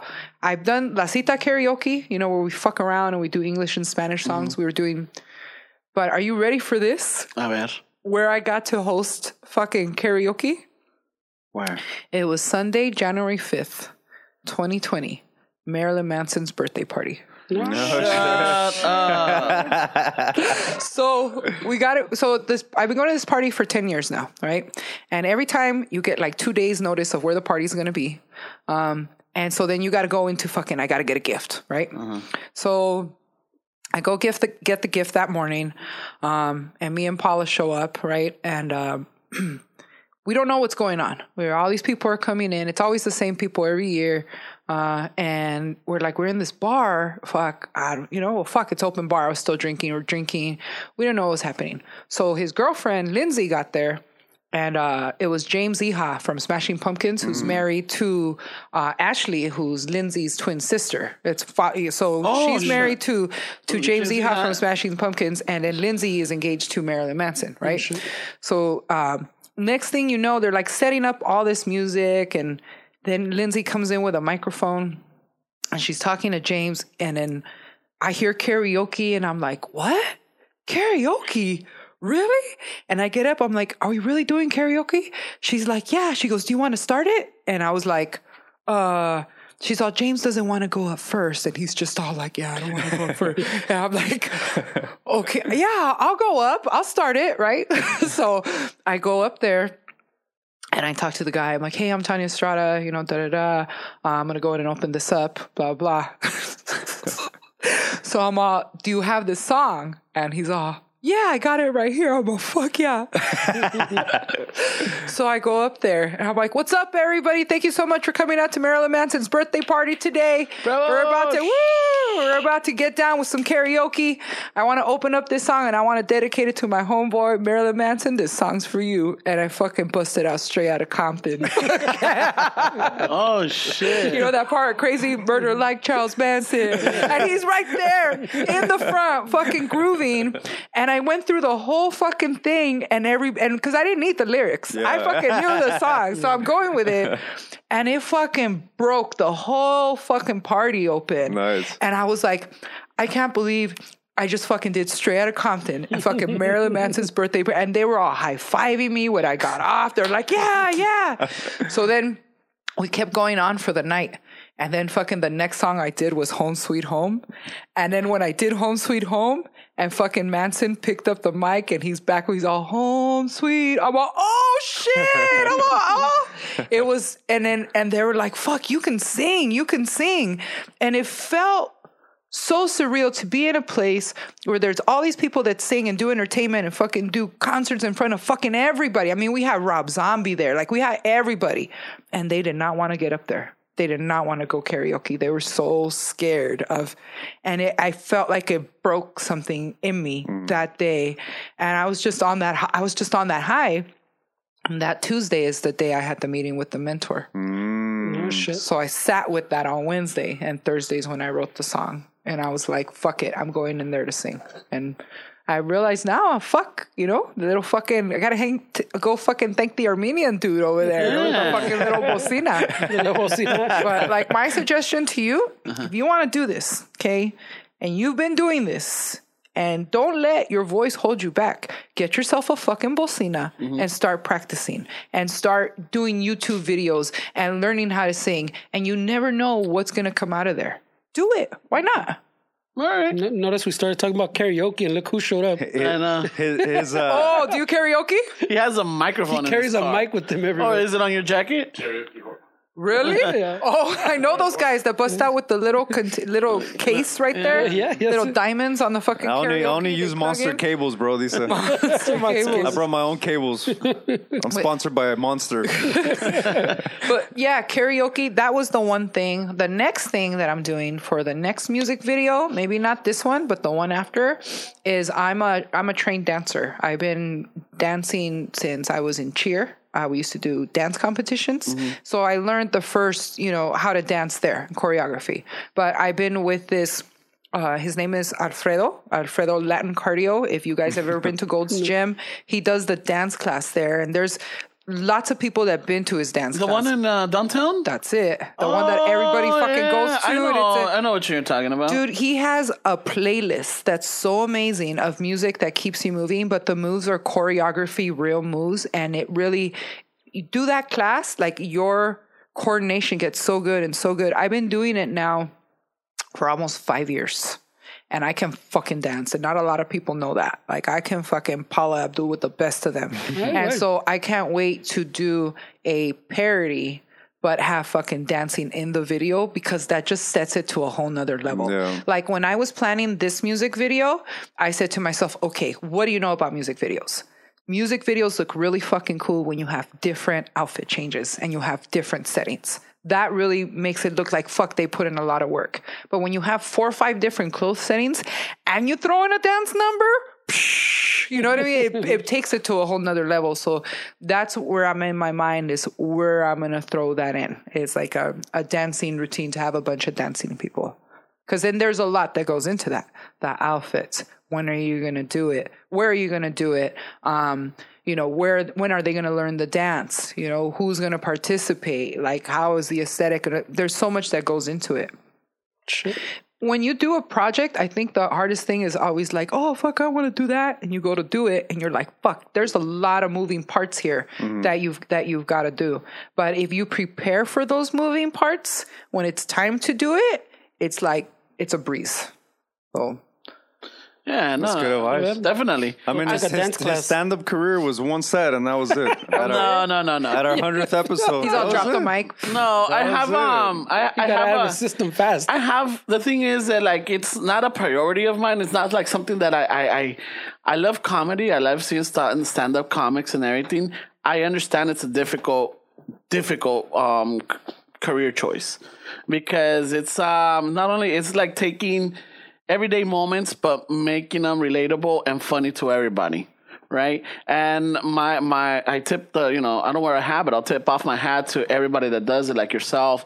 I know that there's Frankie Blanquillo from No Father, No Problem. He's just starting. And, fuck, that's big, because, a lot of the comedians start when they're young. That's the norm, but you know what? Fuck it. If he could do it, he could do it. I'm yet to see his act. Every time he sends it up is during the week, and sometimes that's difficult for me. I know he's at La Cura or at the Paramount. I think it's the same place. The same one. Yeah, it's the same one. Yeah. You know, they asked me that question. What would you tell aspiring comic? You know, it's the best advice. I'm like, pick another field of work. There's fucking enough comics. Exactly. And I say that because there's so many fucking crappy comics. There's so many awful comics that have someone be like, oh, you should be a comedian. But they're, you know, when you get on stage, it's a whole different beast. You're like, it's not like when you're talking to your friends in the backyard barbecue and you're fucking talking shit. You get up there, you forget everything. Frankie is the exception. He's fucking amazing, and he has a bright future ahead of him because I got to see his set that night. He's one that could keep going. He's one that should keep going. He's really funny, and he has a really natural delivery. He's not like he's trying. Mm-hmm. He's just up there, and he's really good for being so young. And his huaraches. Yo, talks about he doesn't wear. Yeah, he does it on sandals and everything. I say it like this. If you want to be a stand-up comedian, do it for 8 years straight. See where you're at for 8 years. Yeah. And at 8 years, you have to decide two things. If I'm good at this, I should keep going. If I'm not good at this, I better pick something else to do. Because if you're good at it, you need to keep going for the rest of your life. It's going to be something that you're going to do for the rest of your life. It's not something that you're just going to do for a few years, pues, like a hobby. You're going to do it forever. Greg Wilson taught us that. Like, if you're in here now, like, you decide whether you want to do this now or you're not going to do this because it's something you got to do for the rest of your life. Mm-hmm. And he's right. Yeah, and that's why it's like I haven't pursued it. I write down stuff. I like to write a lot, and I have little scenarios or like, you know, just if I'm gonna use something from like, and I've talked to him about it because he usually has good stories. I'm like, hey, do you mind if, you know, I use this? He's like, yeah, sure, go for it. Not so many times, but I have them, and I don't like to take people's stories, but I'm looking for something where it's relatable to everybody, not just Chicanos or not Mexican Americans or Latinos or anything, where it's relatable to everybody. So I'm like, all right. So I just have notes. If and when something pops up, I don't want to make a career of it because it's not that I'm not willing to do the sacrifice. It's just like, you're not sacrifice. Yeah, because I'm not gonna put the effort or the struggle that somebody else would because that's what they want to do. I don't want to do that. It's just more like, let me see if I can do it type of deal. Bucket list. Yeah. Yeah. And that's the only thing. Maybe like an open mic or maybe for like, you know, like, hey, let's open up for somebody. All right, I'll do it. At 5 minutes, I could do it. But I'm not going to looking into making it into a career. I actually like the podcasting. The podcasting is my thing. Yeah. And that's not only a happy medium. The other thing you got to think about is that comics do need writers. Mm-hmm. We need, you know, like the big comics that are out there, you can think that they wrote their jokes all day long if you want, but, you know, I would say probably about 70% of them didn't. You know, and I'm leaving that as a very nice 30% margin. I have people write jokes for me. I have people help me out with my jokes. I have no problem with saying that. Some of the stuff I do think on my own. Some of the other stuff, comics help me think of other avenues to go with those jokes. Like shape it right now. And shape it. And we do that a lot. A lot of people don't know that behind the scenes as comics, we get together and we work out our jokes with other comedians. And it's a writing session type of thing. I never knew how important those were. And now I'm actively doing them more with my group, where we now have a FaceTime. We just started like a couple of weeks ago where we FaceTime and we go over jokes together. We have 4 of us going through it together. And then I work with Willie Barcena a lot. Willie Barcena has been helping me for the past few years on kind of how to go with my jokes. And he's now helping me with my 1 hour special. Nice. So he taught me, you know, he's the one that helped Joey Diaz with his special. And I was around during that time while he was doing that. And so now he's shown me kind of what it is that I need to do. And we have like a whole little workstation at my house where we sit there and work. So it's pretty dope. That's awesome. Yeah. Yeah. Chingon. Oh, I mean, maybe definitely. One day. No, and it's like, he did the one day. And you can write. You can go back up. The thing is with doing comedy is like, you've got to be prepared. Like, and look, this is what I'm saying when I'm saying you guys pick something else to do because, and this is the reason why. Comedy is fucking late night. Comedy isn't happening at 4, 5, 6 o'clock when you get off. Comedy isn't happening until 8, 9, 10, 11, 12 o'clock at night sometimes. Sometimes when you're new, you don't get up until the very last set. You get up till like 12, 1 o'clock, and then you got to be at work in the morning. Mm-hmm. And that's the hard part is trying to do that consistently. What I mean is like, You have to have the heart to know that you're going to be desvelado. You have the heart to know that you're going to be out there every fucking day. Even if it means that you're not going to get a spot, you have to go there and be community and get to know everybody. And it's a lot of years. Yeah. The way that I was able to circumvent that part of struggling into getting into comedy or being able to get myself stage time is that where I went to a clown college. I went to a comedy clown college. His name's Adam Barnhart. You guys know him. He's run Sunday nights over at the Comedy Store at the Belly Room for a long time. He had a comedy school that I started going to. And in that comedy school, I met a lot of like-minded comedians that were all starting out and had all been together for a while. And in this, he built community in opening up other rooms that were available in other parts of the city where comedians come out and do open mics. So in that, he gave me a spot to start holding open mics. You guys remember the Palms over in Santa Monica, over in WeHo? It's now a nutrition store, right? Okay. Yeah, and so it was a place where I was holding open mics because he had got me that spot. And I made it a place where comics got to come in. All young, we were all young, like young comics. And I was very welcoming to them. I was very encouraging. I wasn't a dick to them. Most places, when you go to an open mic, the hosts are very hostile. Yeah. They have a fucking power trip because they got a clipboard with a fucking piece of paper that you might get on.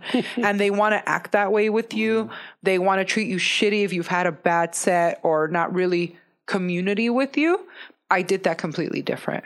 I allowed everybody to go up if they were there to sign up. I was encouraging. I always said something nice about them before they went up. I always made sure to give them a good intro because a lot of hosts are fucking, I'm sorry, you guys fucking suck. When we fucking come up to do open mic, you're like, give it up for Tanya Estrada. Like, you fucking just went into something and you said nothing about me except here's this person. And so now I go up there and I'm fucking cold in the room. And now I got to sell myself. Your job as the host is to sell that I'm coming up on stage. Make it exciting. Do something with that. And a lot of the times you're just like, and it leaves comics in a place where you fucking feel off and you feel awful. I realized that by giving comedians in their early stages a proper introduction was everything for them to succeed. It gave them a feeling of, I can be comfortable about here. It's not going to be scary. I'm not going to be up there going like, this dickwad fucking owes me $20 and he fucking showed up here for a spot. Give it up for it. Like that just kind of, okay, that's kind of fucked up. Yeah. So in carrying this attitude of being nice to everybody, I've built a huge community with all of these comedians that I know where it's not that difficult for me to get stage time because they remember how I treated them back in the day. And so now these comics, it's so nice to see them that they're all up there. They're doing this for a living now. They have their own shows. They're doing their shows and everything. And they remember that I treated them good. So they'll always hit me up or ask me to come down. Sometimes I'll be like, hey, do you have a spot? Yeah, come down. And it makes a difference. If you're nice in this community, everybody's going to remember that. If you're a dick to people in this community, they're going to remember that too. And they're going to treat you accordingly. I think that's life too, right? Comedians aren't that smart sometimes. They don't know any better. And again, too, I'm sure it comes with the territory, the hustle, the bustle, the difficulties of it all, going in there. Some people just don't know the stress. They just don't know the attitude. Like, dude, it's free to be nice. It doesn't cost anything. Just be nice. Be nice to people. Did you get any backlash from the purist comics that say, hey, that's part of the journey? Like, why are you sugarcoating stuff for these guys? They have to learn how to fucking deal with that. Because I'm sure there's people that feel that way. Where I had to deal with, I had to deal with a shitty host. But that's part of the path. That's what made me who I was. And did you get any backlash from people that are like, don't sugarcoat it for these guys. Let them fucking deal with that shit? No, I see how the older school comics treated each other. Like, remember when you guys asked me, can we talk about, what you see on the road? Those are the way those comics act. And I'm going to say those comics, our older generation that we're learning from. Yeah. They were very mean to each other. They talked a lot of shit to each other. And they put each other down a lot. And they came up in that dog-eat-dog environment. They came up in that environment where they weren't nice to each other. And there was a lot of angst that went on throughout the years between that crew of comics. Now that we're talking 20 years later, and everybody's still here, like in fucking high school. Yeah. Now they're seeing that the way that they treated each other, maybe they have an apology or two to give. Maybe they, you know, they should be, because some people are in a much higher position than you now when you used to talk shit to them. And where you're at now, you know what I mean? It wouldn't hurt for them to fucking give you a fucking little help or two. But it was because you wanted to be a fucking dick. And that's that generation.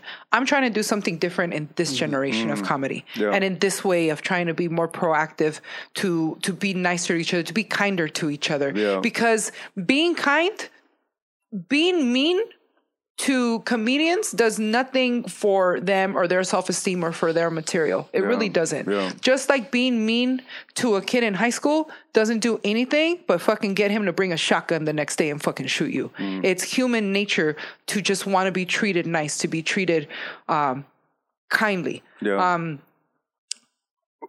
why I see how they did it. That's cool. I actually went out there in my early years of comedy. And fucking the angst on my face. And I went on how they treated each other and how they talked to each other and how they fucking thought they were all fucking big and bad and this and that. And I was like, you know what? I'm going to fucking leave this right here. And this was in La Puente. I'm going to leave this right here. I'm going to leave all these comedians right here. And I'm going to go back over here to my white people over on the west side where I was learning just fine. And I had a nice little community where I was fucking, you know, we look forward to seeing each other all the time. It wasn't this horrible feeling. I'm going to go over here. And I'm going to work on my craft over here.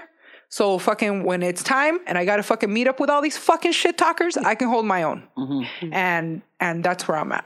And I'm happy with my decision because along the way, I didn't get discouraged from my journey because had I been hanging out with these people that are very negative towards each other because they like to put each other down, I probably wouldn't have continued. I probably would not have because who can take that? Like really, who can take like just fucking feeling bad all the time when you're going out there trying to do something that makes you happy? I fucking wouldn't. So that's why I'm trying to build a utopia community. And you know what they say about a utopia? Utopias don't exist. They don't. Right? That's what they say. A utopia is just like 100%. It's an idea that doesn't exist. It's like a perfect community where like nothing bad happens. I'm shooting for that. Well, no, you should shoot for a utopia. You should shoot for 100%. Neither of them exist. Yeah. But that mentality, I mean, it makes a lot of sense why the guys were like that, though. I mean, they come from more of like a scarcity mentality, where in those days there weren't as many opportunities as there is now. And I'm not trying to defend them, but I can see why their mentality was like that. Now there's a lot of opportunities. There's no need to be a dig. You have YouTube. You have all these different outlets that weren't there before. And in those days, it was like, I'm gonna get that and you're not, right? And that's the kind of environment that they were bred in. And so it's a different environment, right? It's a different environment. And if you watch the old like sitcoms that they did, like I'm Dying Out Here or I'm Dying Up Here, like that one really showcases what comedy was like in the 70s and the 80s. You're like, fuck, that's rough. Like that's super rough. I'm glad I didn't grow up during that time. I'm glad that I'm at this point where I feel like I'm doing something different. Yeah. At the end of the day, as a comic, I have to go up there by myself.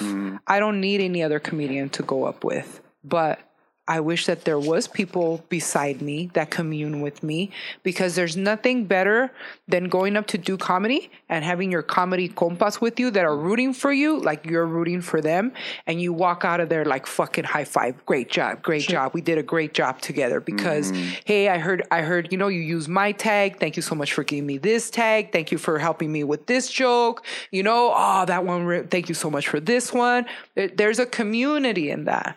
There's sharing in that. And there's something beautiful about having that feeling of sharing. Old comedy, old school comedy, nobody wants nobody to win but themselves. Yeah.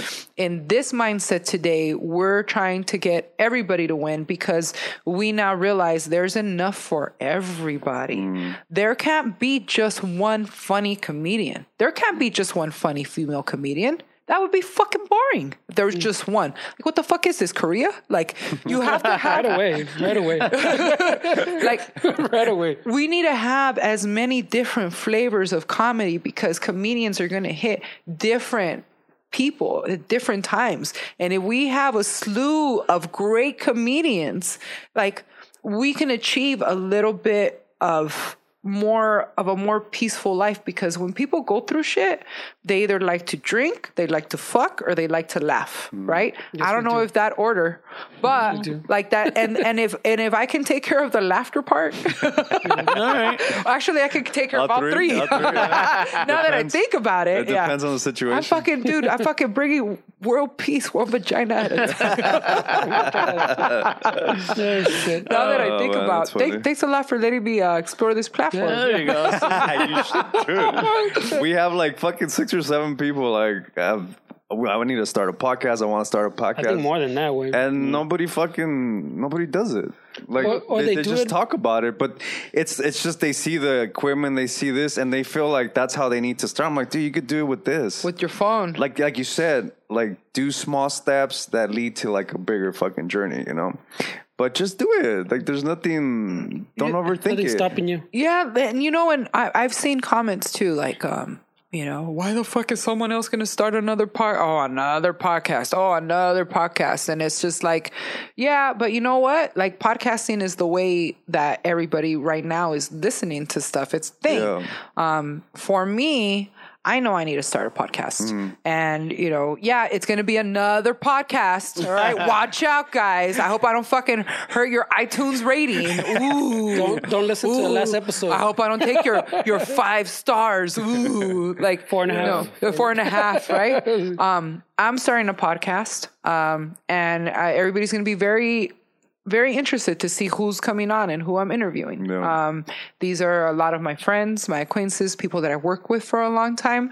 And I think it'll be a more of an insight of me, of my life, of what I've been doing behind the scenes that people don't see, or how I'm doing stuff, or who I'm working with. And I think that'll be the fun part of it. I think for the first few episodes, I may just talk about myself, like just talk about why I do this or why I do that, and set it up that way, and then start bringing in the guests. But that's another thing that I'm actually planning out. That's and awesome. trying to do it in the right steps. And you're right, you can record a podcast on an iPhone, because in Baja, they do a podcast out in Baja, and they do it on the phone. And they have someone right there with the little noise, little chingamadera, throwing in little noises and stuff. We used to have one. Yeah, battery went dead on it. We used to have it. Yeah. Well, I mean, if you ever need any help with any of that stuff, I mean, you can count on us to like. Oh, thank you so much. Yeah, I'm pretty much just. I have a Zoom H6. Is that a Zoom right there? That's H4? That's H4. Oh, you got the 6. Nice. Those are with the 4. Yeah, with the 4 plugs on the side. Oh my god, I just felt like I was talking cars. I know, right? I'm like, right away, I'm like, oh. Se te paró, que no? Se te paró. I saw. I got a little tickle. Yeah. But if you go to our website, chicanoshuffle.com, Fernando I gotta update everything though. He did a really a detailed kind of list of 5 pages of like what you need to start a podcast. Or, you know, from Mira, but the equipment thing, I was just thinking about it this weekend. I was going to try to update it. Because, yeah, it's kind of... Now there's the easier, like, little boards that you can use. Really? So I got to update it. Yeah, from, like, very basic, like, you know, just 1 person or 2 person podcast to, like, you know, something like this big, you know, where you need a... No, well, because now, like, you have the Zoom... The ones that make these Rode microphones have that mixer now. That's... It has the recorder built in... And everything's laid out in a very user-friendly... You can't fuck it up. The record button's like fucking a big-ass red button. And when it's recording, it's red. You know, like, it's really easy like for anybody to use now. So but I gotta update the list. This is not even hard. I mean, you can get information. Like, yeah, he says there needs to be an update, but it's useful information. No, I'm saying because the equipment gets updated. Yeah, but still, like what you need is there, the information. You know? Yeah, and that's what I was referring to. You know. Well, what I already know what I need is a tech. You know, like all the whole setup and everything. Like, are you busy? Fernando's the guy you need to talk to. What he could do is he could guide you and tell you how to.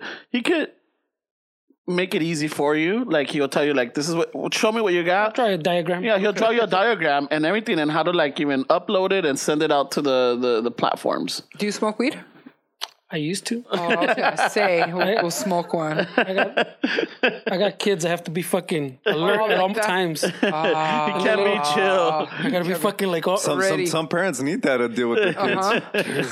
It's all right. You can draw the diagram. I'll can be smoke weed while you're doing it. Once they're asleep, though, it's fair game. But you know what? you said that everybody has a podcast, but no, they don't. They have it and then it falls off. Like nobody sticks to It's it. because the problem is we've talked about it a lot. They do the podcast and they think their idea is so great that within 4 episodes they're gonna have a chingo following. No, their it's a Instagram's long gonna time. blow up.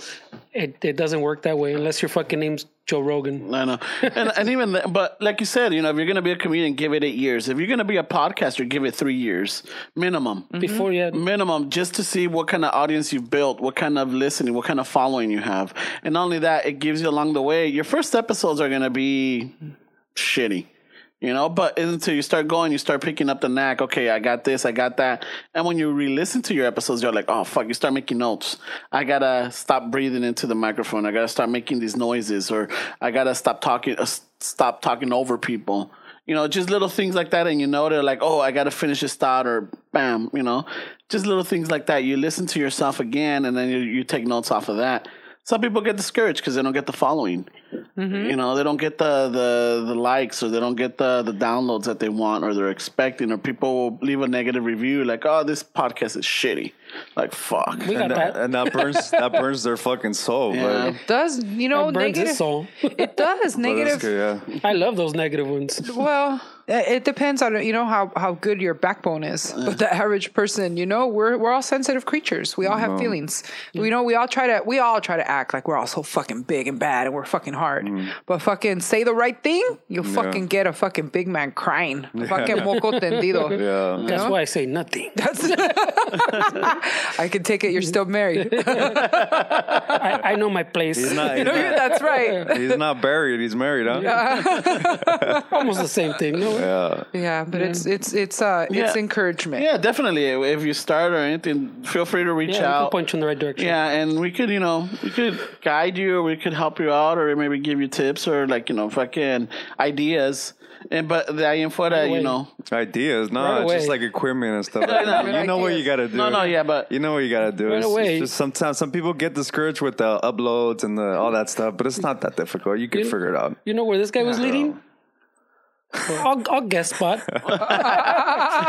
I'll help you with your numbers. I'll come through. Chiramon. Don't fall for it. Jesus Christ, every time. No, but thank you guys. I appreciate that. Yeah, no. Well, thank you for spending your Saturdays with us, man. This No. morning it was pretty awesome having you, and I'm sure the listeners will appreciate all the information that you gave them. All right. And it's just good to hear a female perspective on the entertainment side. You're very busy, you're hustling, you're moving, you're not staying still, it's just always staying active. And that's something that, some listeners or viewers could, catch on. Yep. And I know that the viewers want to know, but I want to give you guys each one chance to ask whatever you guys want. Ooh, let me see. Whatever you guys want. You know what? Let me go pee. Let me go pee, right? And then you guys can be all. Let's pause, take a shot, and then Let me go pee. No, yeah, go for it. Yeah, it's a little long. Se nos borró la línea. se los borró la línea. Ahí se quedó la línea.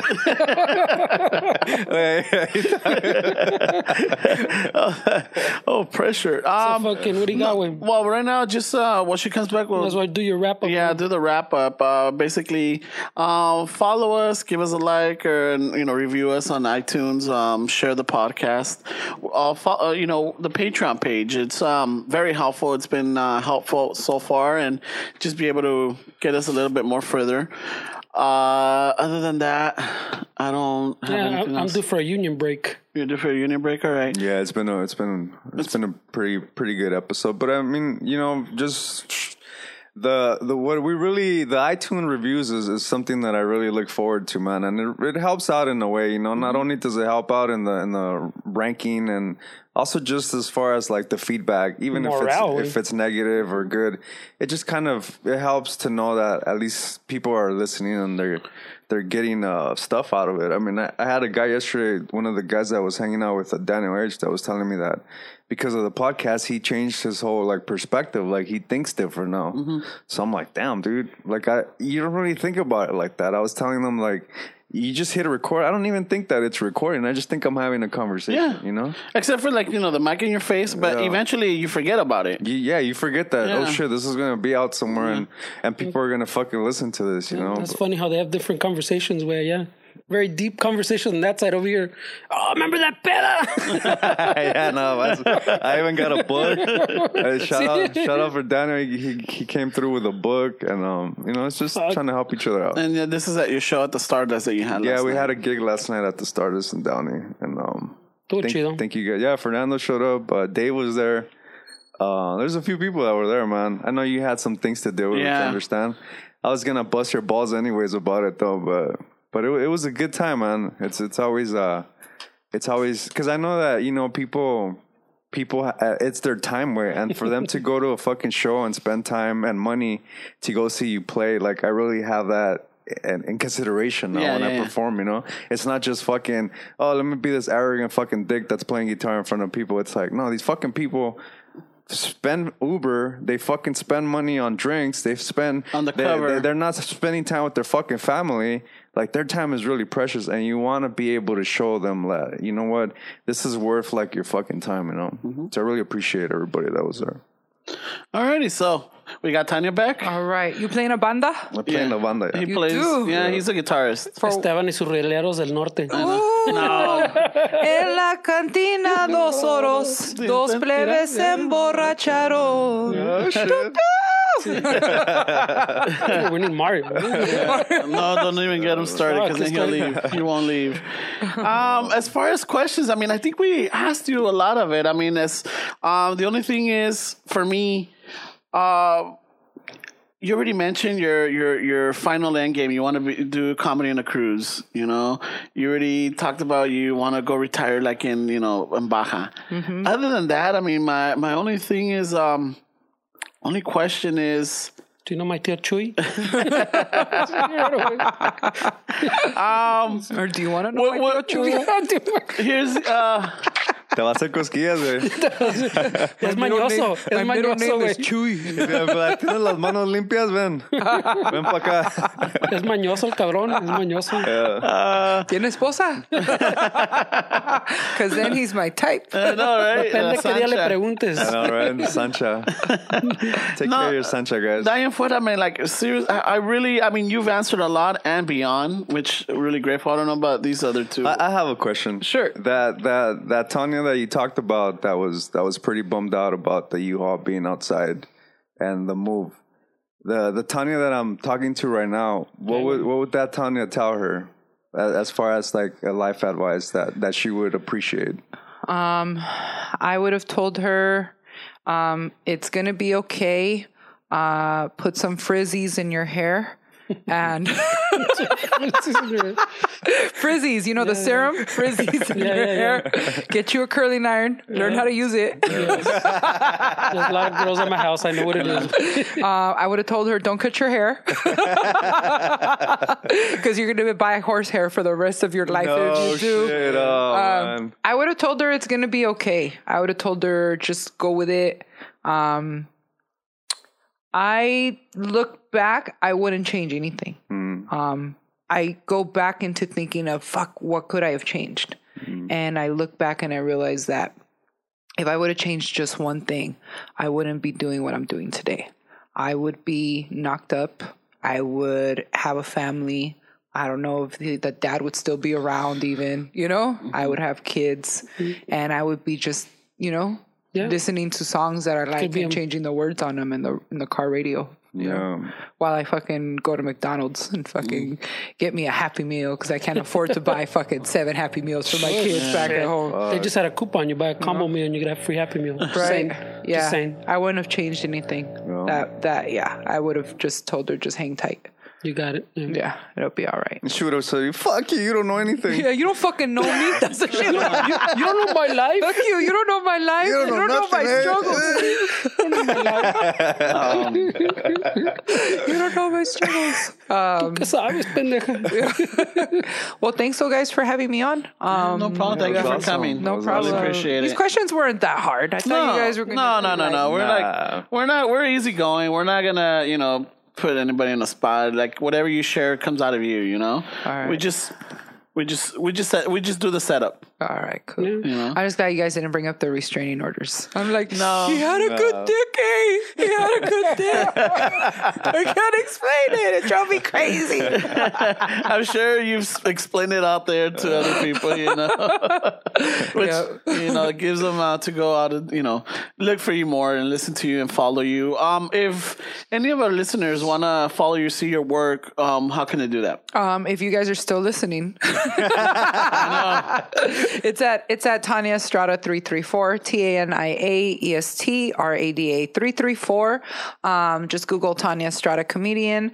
You might put in Tanya Estrada. You're gonna get the Mexican weather girl from Juarez with fucking all that nalga. Yeah. I told that fucking bitch too. I'm like, listen, bitch, my fucking name is Tanya Estrada. You need to stick to Tanya Quesada. Y se hizo la pinche sorda, and she fucking wants to be Tanya Estrada. All right, bitch, I'm gonna show up with these fucking nalgas and sit on you one of these days. Oh, shit. I'll see you, Tocaya. Yeah. Talk about I thought beef. that's who it was. That's why I brought my nice shirt. Right? Wrong girl. Like, fuck, she's kind of big. Hasta me peiné. Yeah, nos peinamos. I usually wear a hat. No, just kidding. I'm just kidding, Tanya Estrada, if you're out there. But we had that fucking conversation, bitch. I told you to stick to Quesada, but you didn't listen fucking back when we were on MySpace, bitch. No, but I'm just kidding. I hope to meet you one day. I'm really fucking pura buena onda. Yeah. It's all good. I like that they put my name and look at your ass, not mine. So keep on doing it, Tanya Estrada from Juarez. Hey. Oh, yeah. And people look up Sancha Day, look up the song Sancha Day, Dia de la Sancha on YouTube. Shirts available, Sancha Day shirts, Loteria card shirts. And all the information is on Sancha Day. On my Tanya Estrada 334 on Instagram. I have my link to my website, my IMDb, the song, all of that stuff. Instagram is life now. Shit. Instagram. So I'm saying, like, if they ever shut down Instagram, that would be a fucking good. If there's anyone out there who wants to write a story, there it is. The day they shut down Instagram. Vámonos. Casa de las Madres. Can you see all the fucking white girls running around? Oh my God! My selfies aren't working. Se matan. Selfie mode disabled. Fucking on your phone. What the fuck? It's over. That's a Black Mirror episode right there. Imagine the phone goes back. The phone goes back into dial tone. Oh, the rotary. They have the rotary on the cell phone. Like, fucking horrible nightmare. Back to the beepers, pagers. Beepers. No, payphone. Fucking all quarters. You got a quarter. You changed this dollar. 35 cents. You had to have 35 cents. So it was a quarter for a while. It's a quarter for a while. Was Yeah, it was a quarter for a while. 35 cents. I was really past high school. Those are Santa Monica phones, bro. There's a bougie side with They 35 started cents. getting greedy. Who carries a fucking quarter and a dime? I know. That was kind of random. No mames, güey. Holy shit. Pero bueno, gracias, Tanya. I was going to call you Estrada. Gracias, Estrada. Yeah, no problem. Thank you for showing up. And other than that, anything else you want to say? Anything you share where you're going to be at or what you have coming up? Oh boy. Yeah, no. Shows are always popping up all the time. Just follow your page. Yeah, just follow my page and you'll see what's up and coming. Other than that, we know we have Lucha Vavoom 5 de Mayo that weekend. Watch out for it that week. Listen to me on KLOS if you want to win tickets. I'm What on Sunday hours? nights. Sunday nights? With Fraser Smith. I close it out with him at 3 a.m, so it's like technically Monday morning. So the show's Sunday 11 to 3 on 95.5 KLOS. So listen like the week of Lucha, and then you'll get tickets. Chido. So, Awesome. All right. So with that, thank you, listeners, and a ratos with that, eh? Peace. Órale, pues.